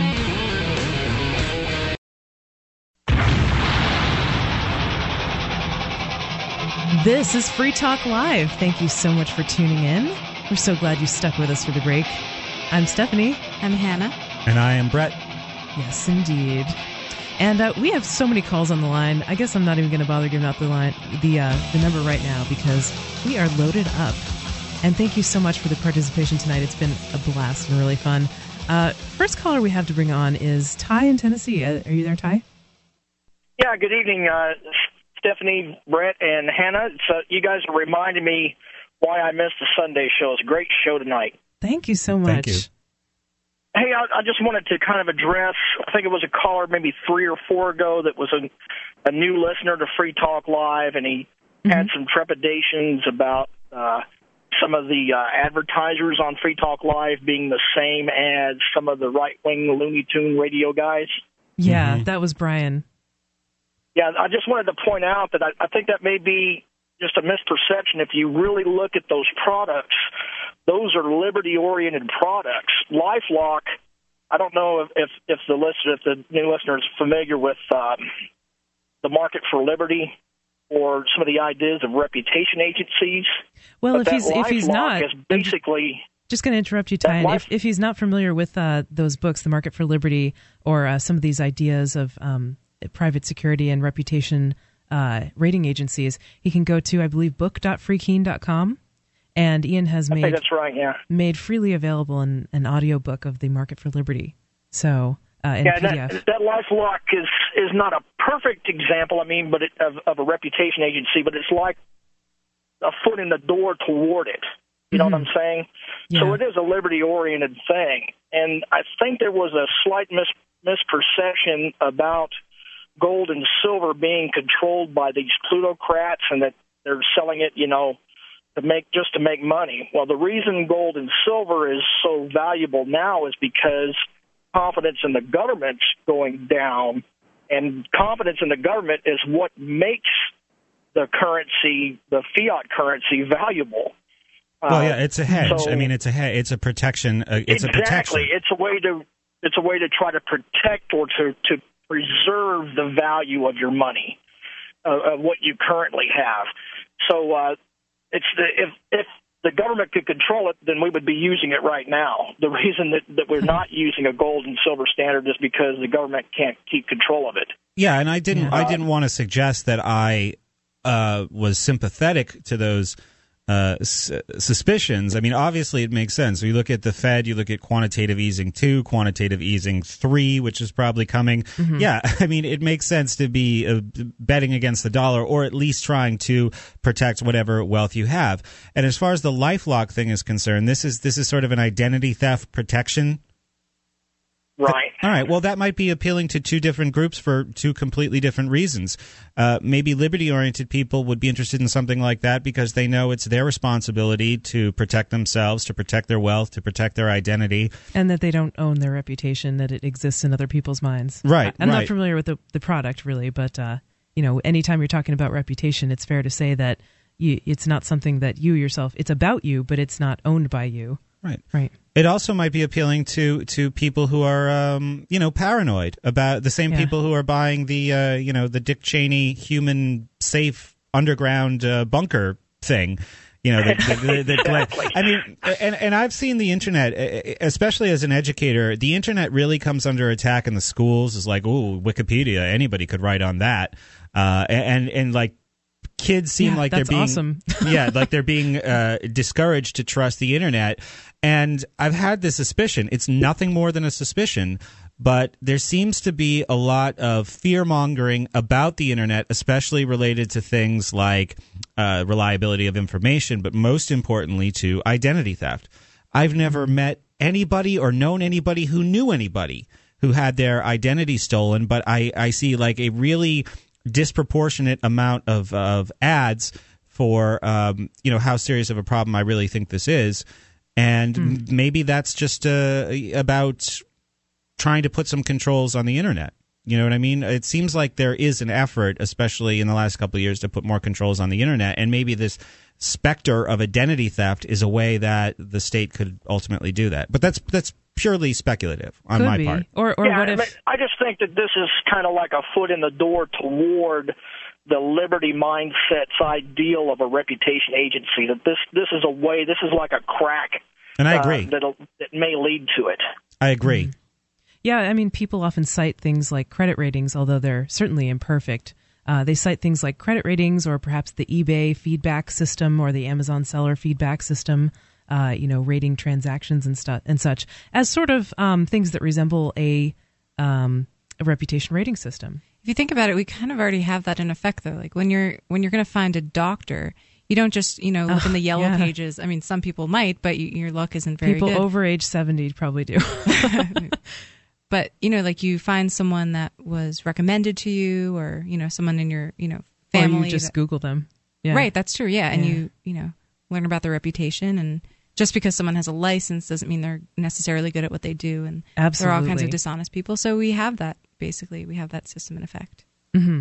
So anyway, to kind of wrap up, I just wanted to let that new listener's mind be at ease that there's no corporate puppet master behind Free Talk Live, certainly not, and that these are liberty-oriented products or can be liberty-oriented products.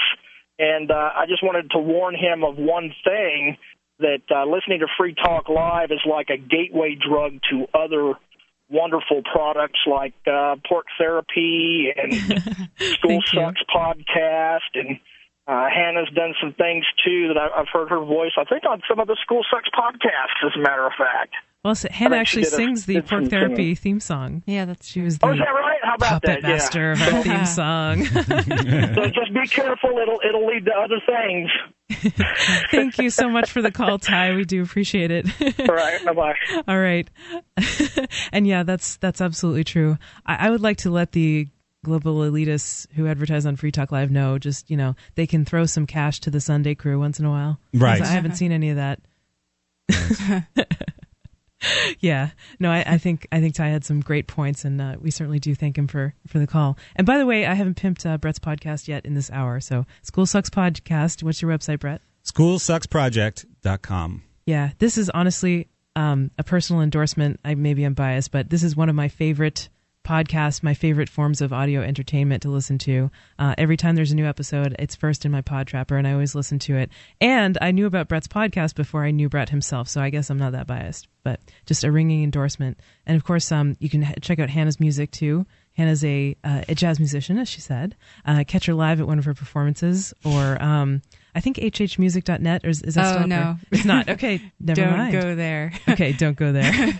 I'm working on a new website, but it's not up yet. It's going to be hannahhoffman.net. Cool. Well, I'm sure if you're lucky, if you're lucky, and if you send her some encouragement, maybe you'll catch Hannah singing at Porkfest, or maybe she'll do like a private rendition for you. Play some piano and. It's possible. You never know. At your campsite. Yeah. If I see enough money, then. Everything has its price, That's true, yeah. That's what I'm saying. And of course, my show is a podcast about relationships from a liberty perspective. That's Pork Therapy, porctherapy.com. We'll be back. We're coming up on another break, but we've got Ed listening on the line, holding very patiently. You have to stick with us if you want to see what Ed wants to talk about. And of course, you can give us a call, 603-435-1105, if you want to let us know what's on your mind. This is Free Talk Live. We'll be back.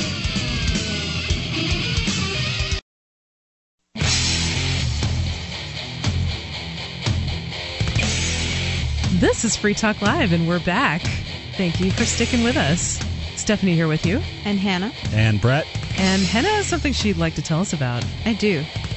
The biggest freedom-themed event of 2011 is happening this summer from June 20th through the 26th. Will you be there? Yep.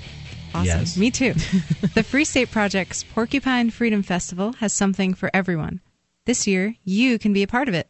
From live music to games to vendors you won't find anywhere else, PorcFest has got it all. Early bird registration is just $25 for the whole week. What are you waiting for? Take part in the premier liberty-oriented event of 2011. Visit porkfest.com today. That's porcfest.com.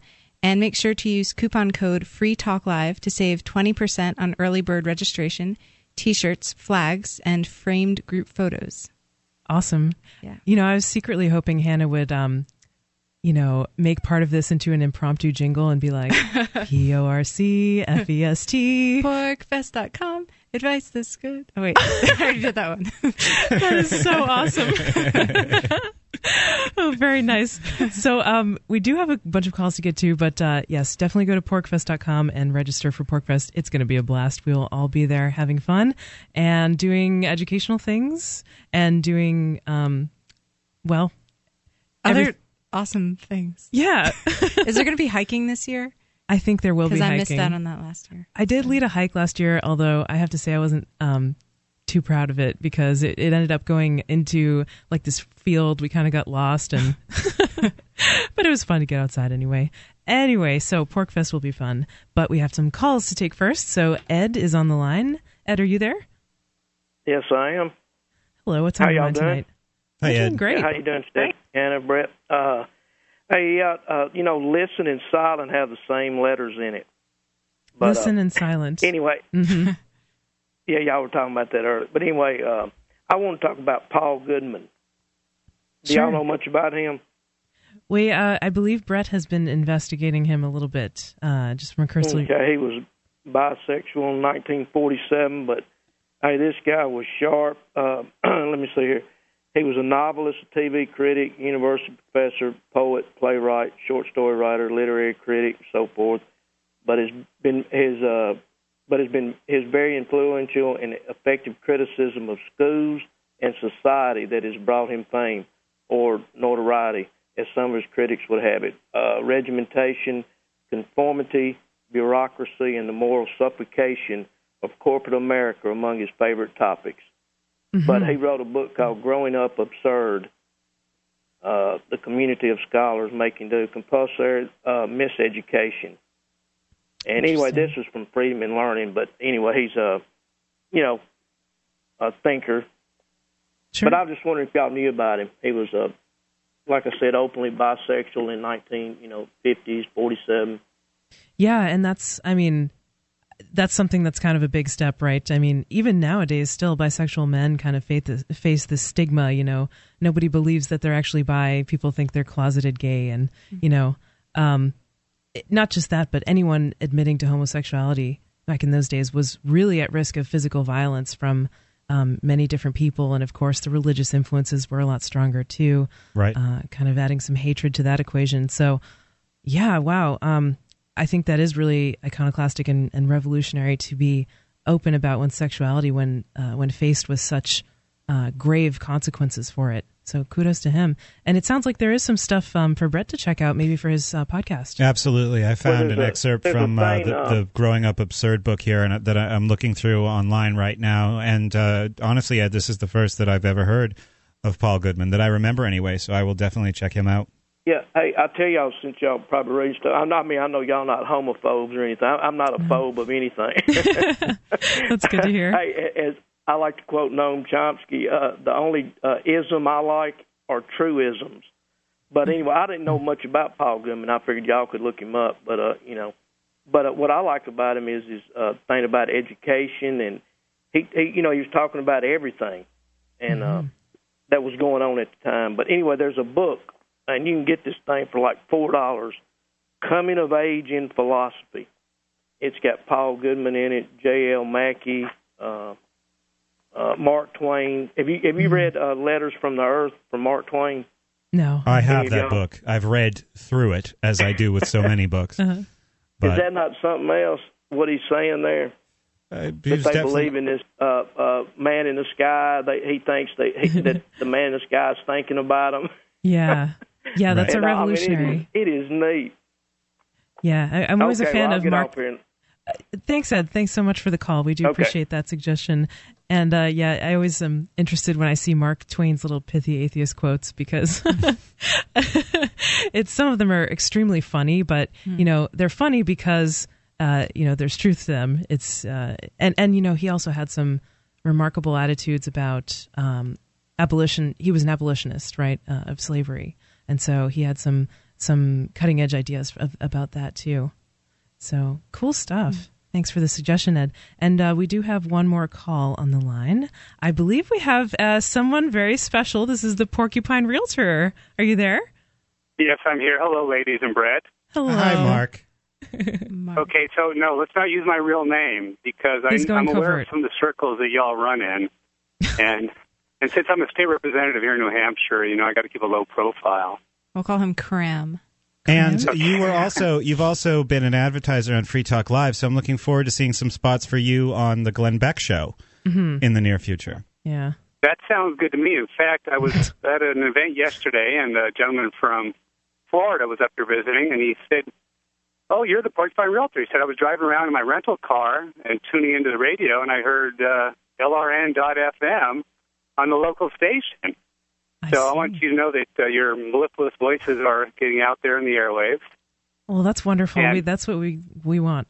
We want more people. I learned tonight that Hannah was the singer behind the Pork Therapy jingle, so I'm going to ask you and put you on the spot tonight, Hannah, if you would be interested in doing a jingle for Porcupine Realtor. Oh, absolutely. Send me an email or Facebook. I think we're friends on Facebook, so... Yeah, I don't know if Hannah wants to give out her contact info publicly. I'm pretty sure you have it, or if not... This is a very selective group who gets to contact Hannah, okay? Indeed. Guys need to back away. You didn't mean that you wanted it to be produced right now, Mark, like freestyle. Well, if she's going to be at Pork Fest, I think maybe we can bring a microphone and a tape deck up to Pork Fest and do it there. Cool. You could recycle it too. He's a porcupine realtor who sells some homes. Stephanie can make sure there are no garden gnomes. I just don't want to be called a mensch. I'm not sure what that is, but I don't want to be called one. Oh, well, Hannah can explain. See, Hannah and I, for the listeners who aren't watching on the cam, some people mistake Hannah and I for twins because we both have... Because we are twins. We are, yeah. Well, yeah. Long lost. Right, yeah. Indeed. But we found each other, so it's okay. We found each other. Just to extend the fantasy a bit further for those listeners out there who haven't met these ladies in person, yes, and Brett, we'll have to save compliments for you to another time. But we're actually triplets. Lovely. I'm breaking that right now. I'm revealing that right now. We're actually triplets reunited. Long lost brother from the same embryo. Something. The only difference between them is a good plastic surgeon. Right. And these ladies are not only intelligent, but they're real liberty mavens, and they're a lot of fun, and they're good hikers. So I think I've hiked with Stephanie up to Mount Sunapee, and Hannah and I and some others went up Mount Monadnock in Cheshire County, New Hampshire. We're calling everybody that's within the airwaves tonight to join us at Porcupine Freedom Festival in June. We'll let these ladies lead us on a hike. Absolutely. That sounds like fun. Yeah. And Mark, thank you so much. I mean, I'm sorry, Porcupine Realtor. That's right. Thank you for your compliments. Good night. Nice chatting with y'all. You Very too. nice. Thanks for the call. And we always appreciate some nice compliments. And definitely, if anyone else would like to hire Hannah for a jingle, please do. Please call us, and please do. So when we get back, we have a topic that I've been wanting to bring up all night. We're going to talk about mutual aid and an organization called Free Aid that I've been involved with. So stick around. We've got more exciting content coming up in our last segment. This is, of course, Free Talk Live. The triplets will return.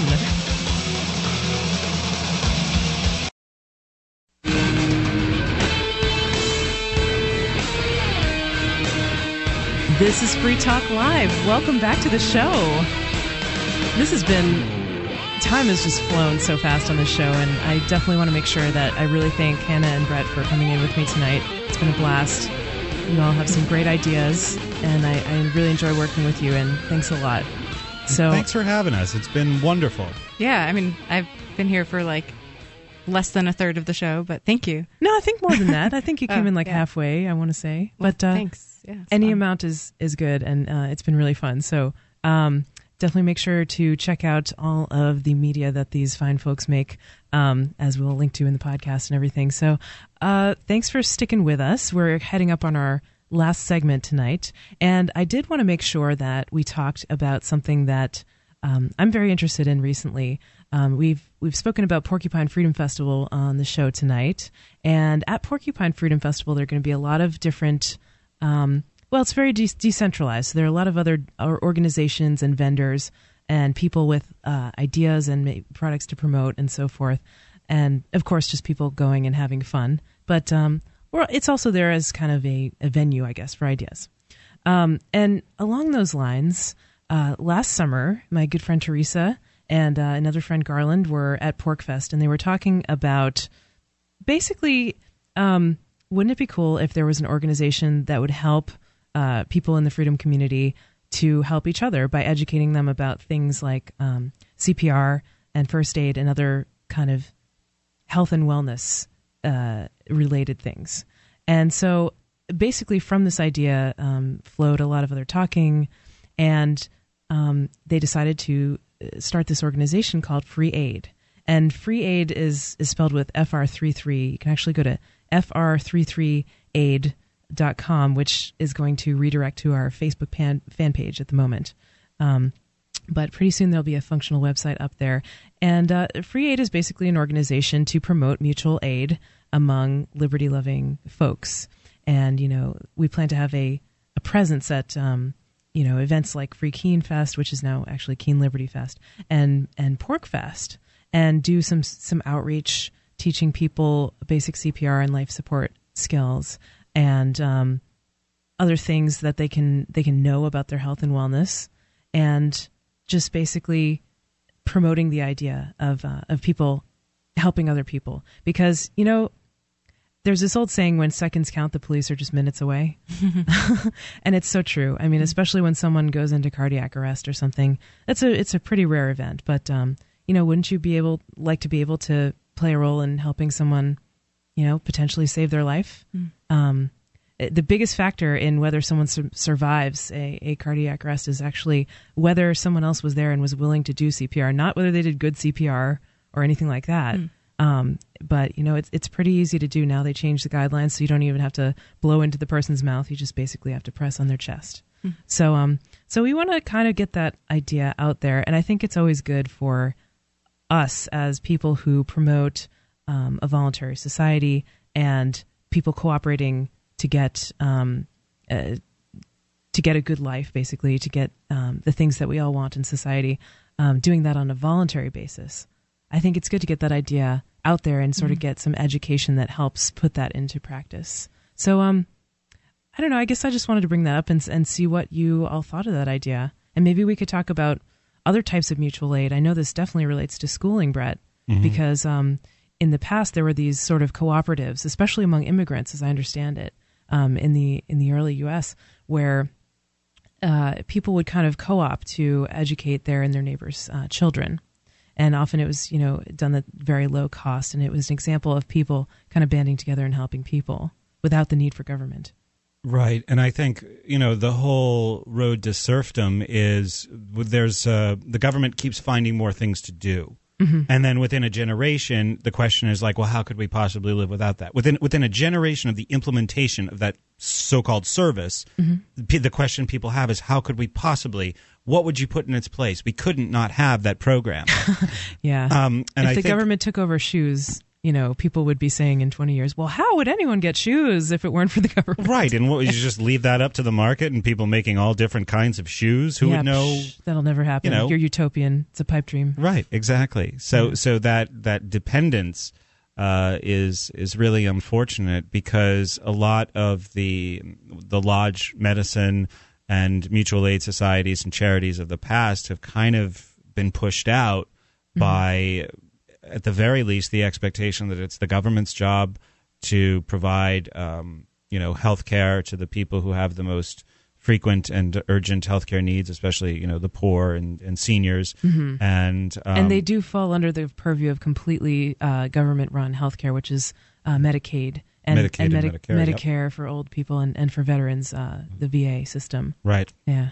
And that accounts for more than 50% of all healthcare costs in the country. Education, when that was first implemented around the country in pockets, it happened in different places at different times throughout the 19th century. But a lot of people stood up and were really like, are you crazy? This is really what we're going to do? This is really how education is going to work? You're going to let the government do it? Yeah. But if it's just become such a standard part of society that, and accepted, that people are totally unaware that that's even a dangerous idea, to turn the shaping of young people over to the government while they're being told they live in a free society. Yeah, absolutely. And conversely, I think it's dangerous to always rely on these kind of services that could be private, like sometimes ambulances are of course private and everything. But these organizations that are kind of tied into the government to provide emergency healthcare, especially when that could be done in the case of CPR by people that are just bystanders, and that can really, really help and make a difference. So, I could envision Free Aid eventually going and doing other things to promote mutual aid and just charity, people helping each other, do all kinds of things. But for now, I guess it's kind of focused on sort of health and wellness, and so I'm really excited about it. I think it's a great organization to be involved in. And again, FR33aid.com.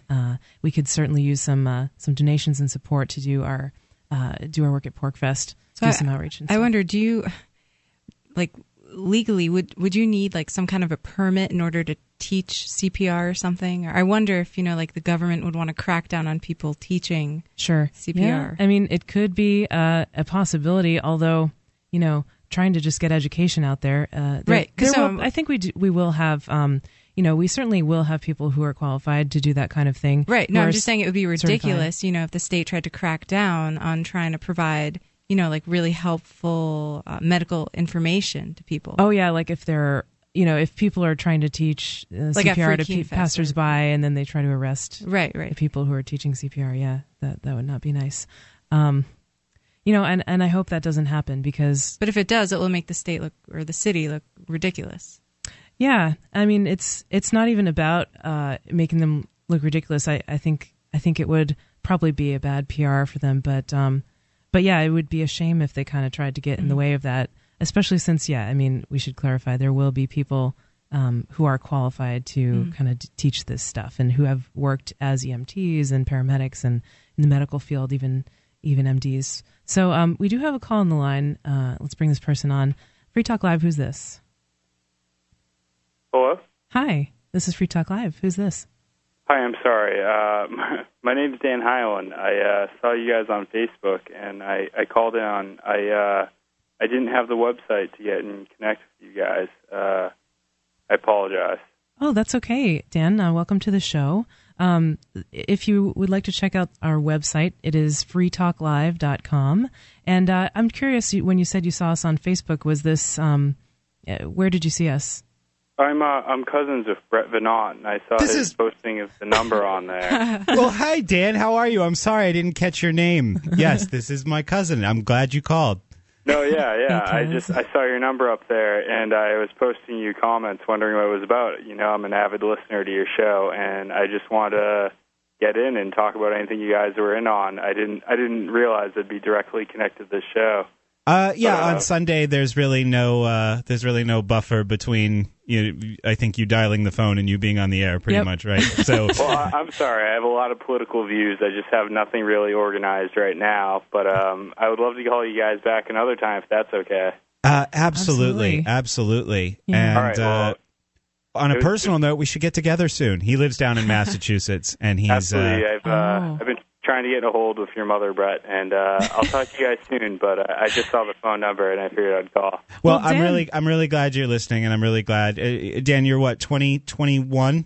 22, yeah. 22, so just out of school, and I'm so glad that you've enjoyed the show, and we will talk to you soon. Indeed. Yeah, I'm spreading the word. I love you, Brett, and love you talk too. to your mom soon. Oh, what a sweet way to end off the show. Dan, I hope you call back later because I want to know what you think of living in Massachusetts, but the show is just about over, so thanks for the call. This has been Free Talk Live. We want to thank you so much for listening. This has been Stephanie with you. And Hannah. And Brett, have a good weekend. Take care. We'll see you next time.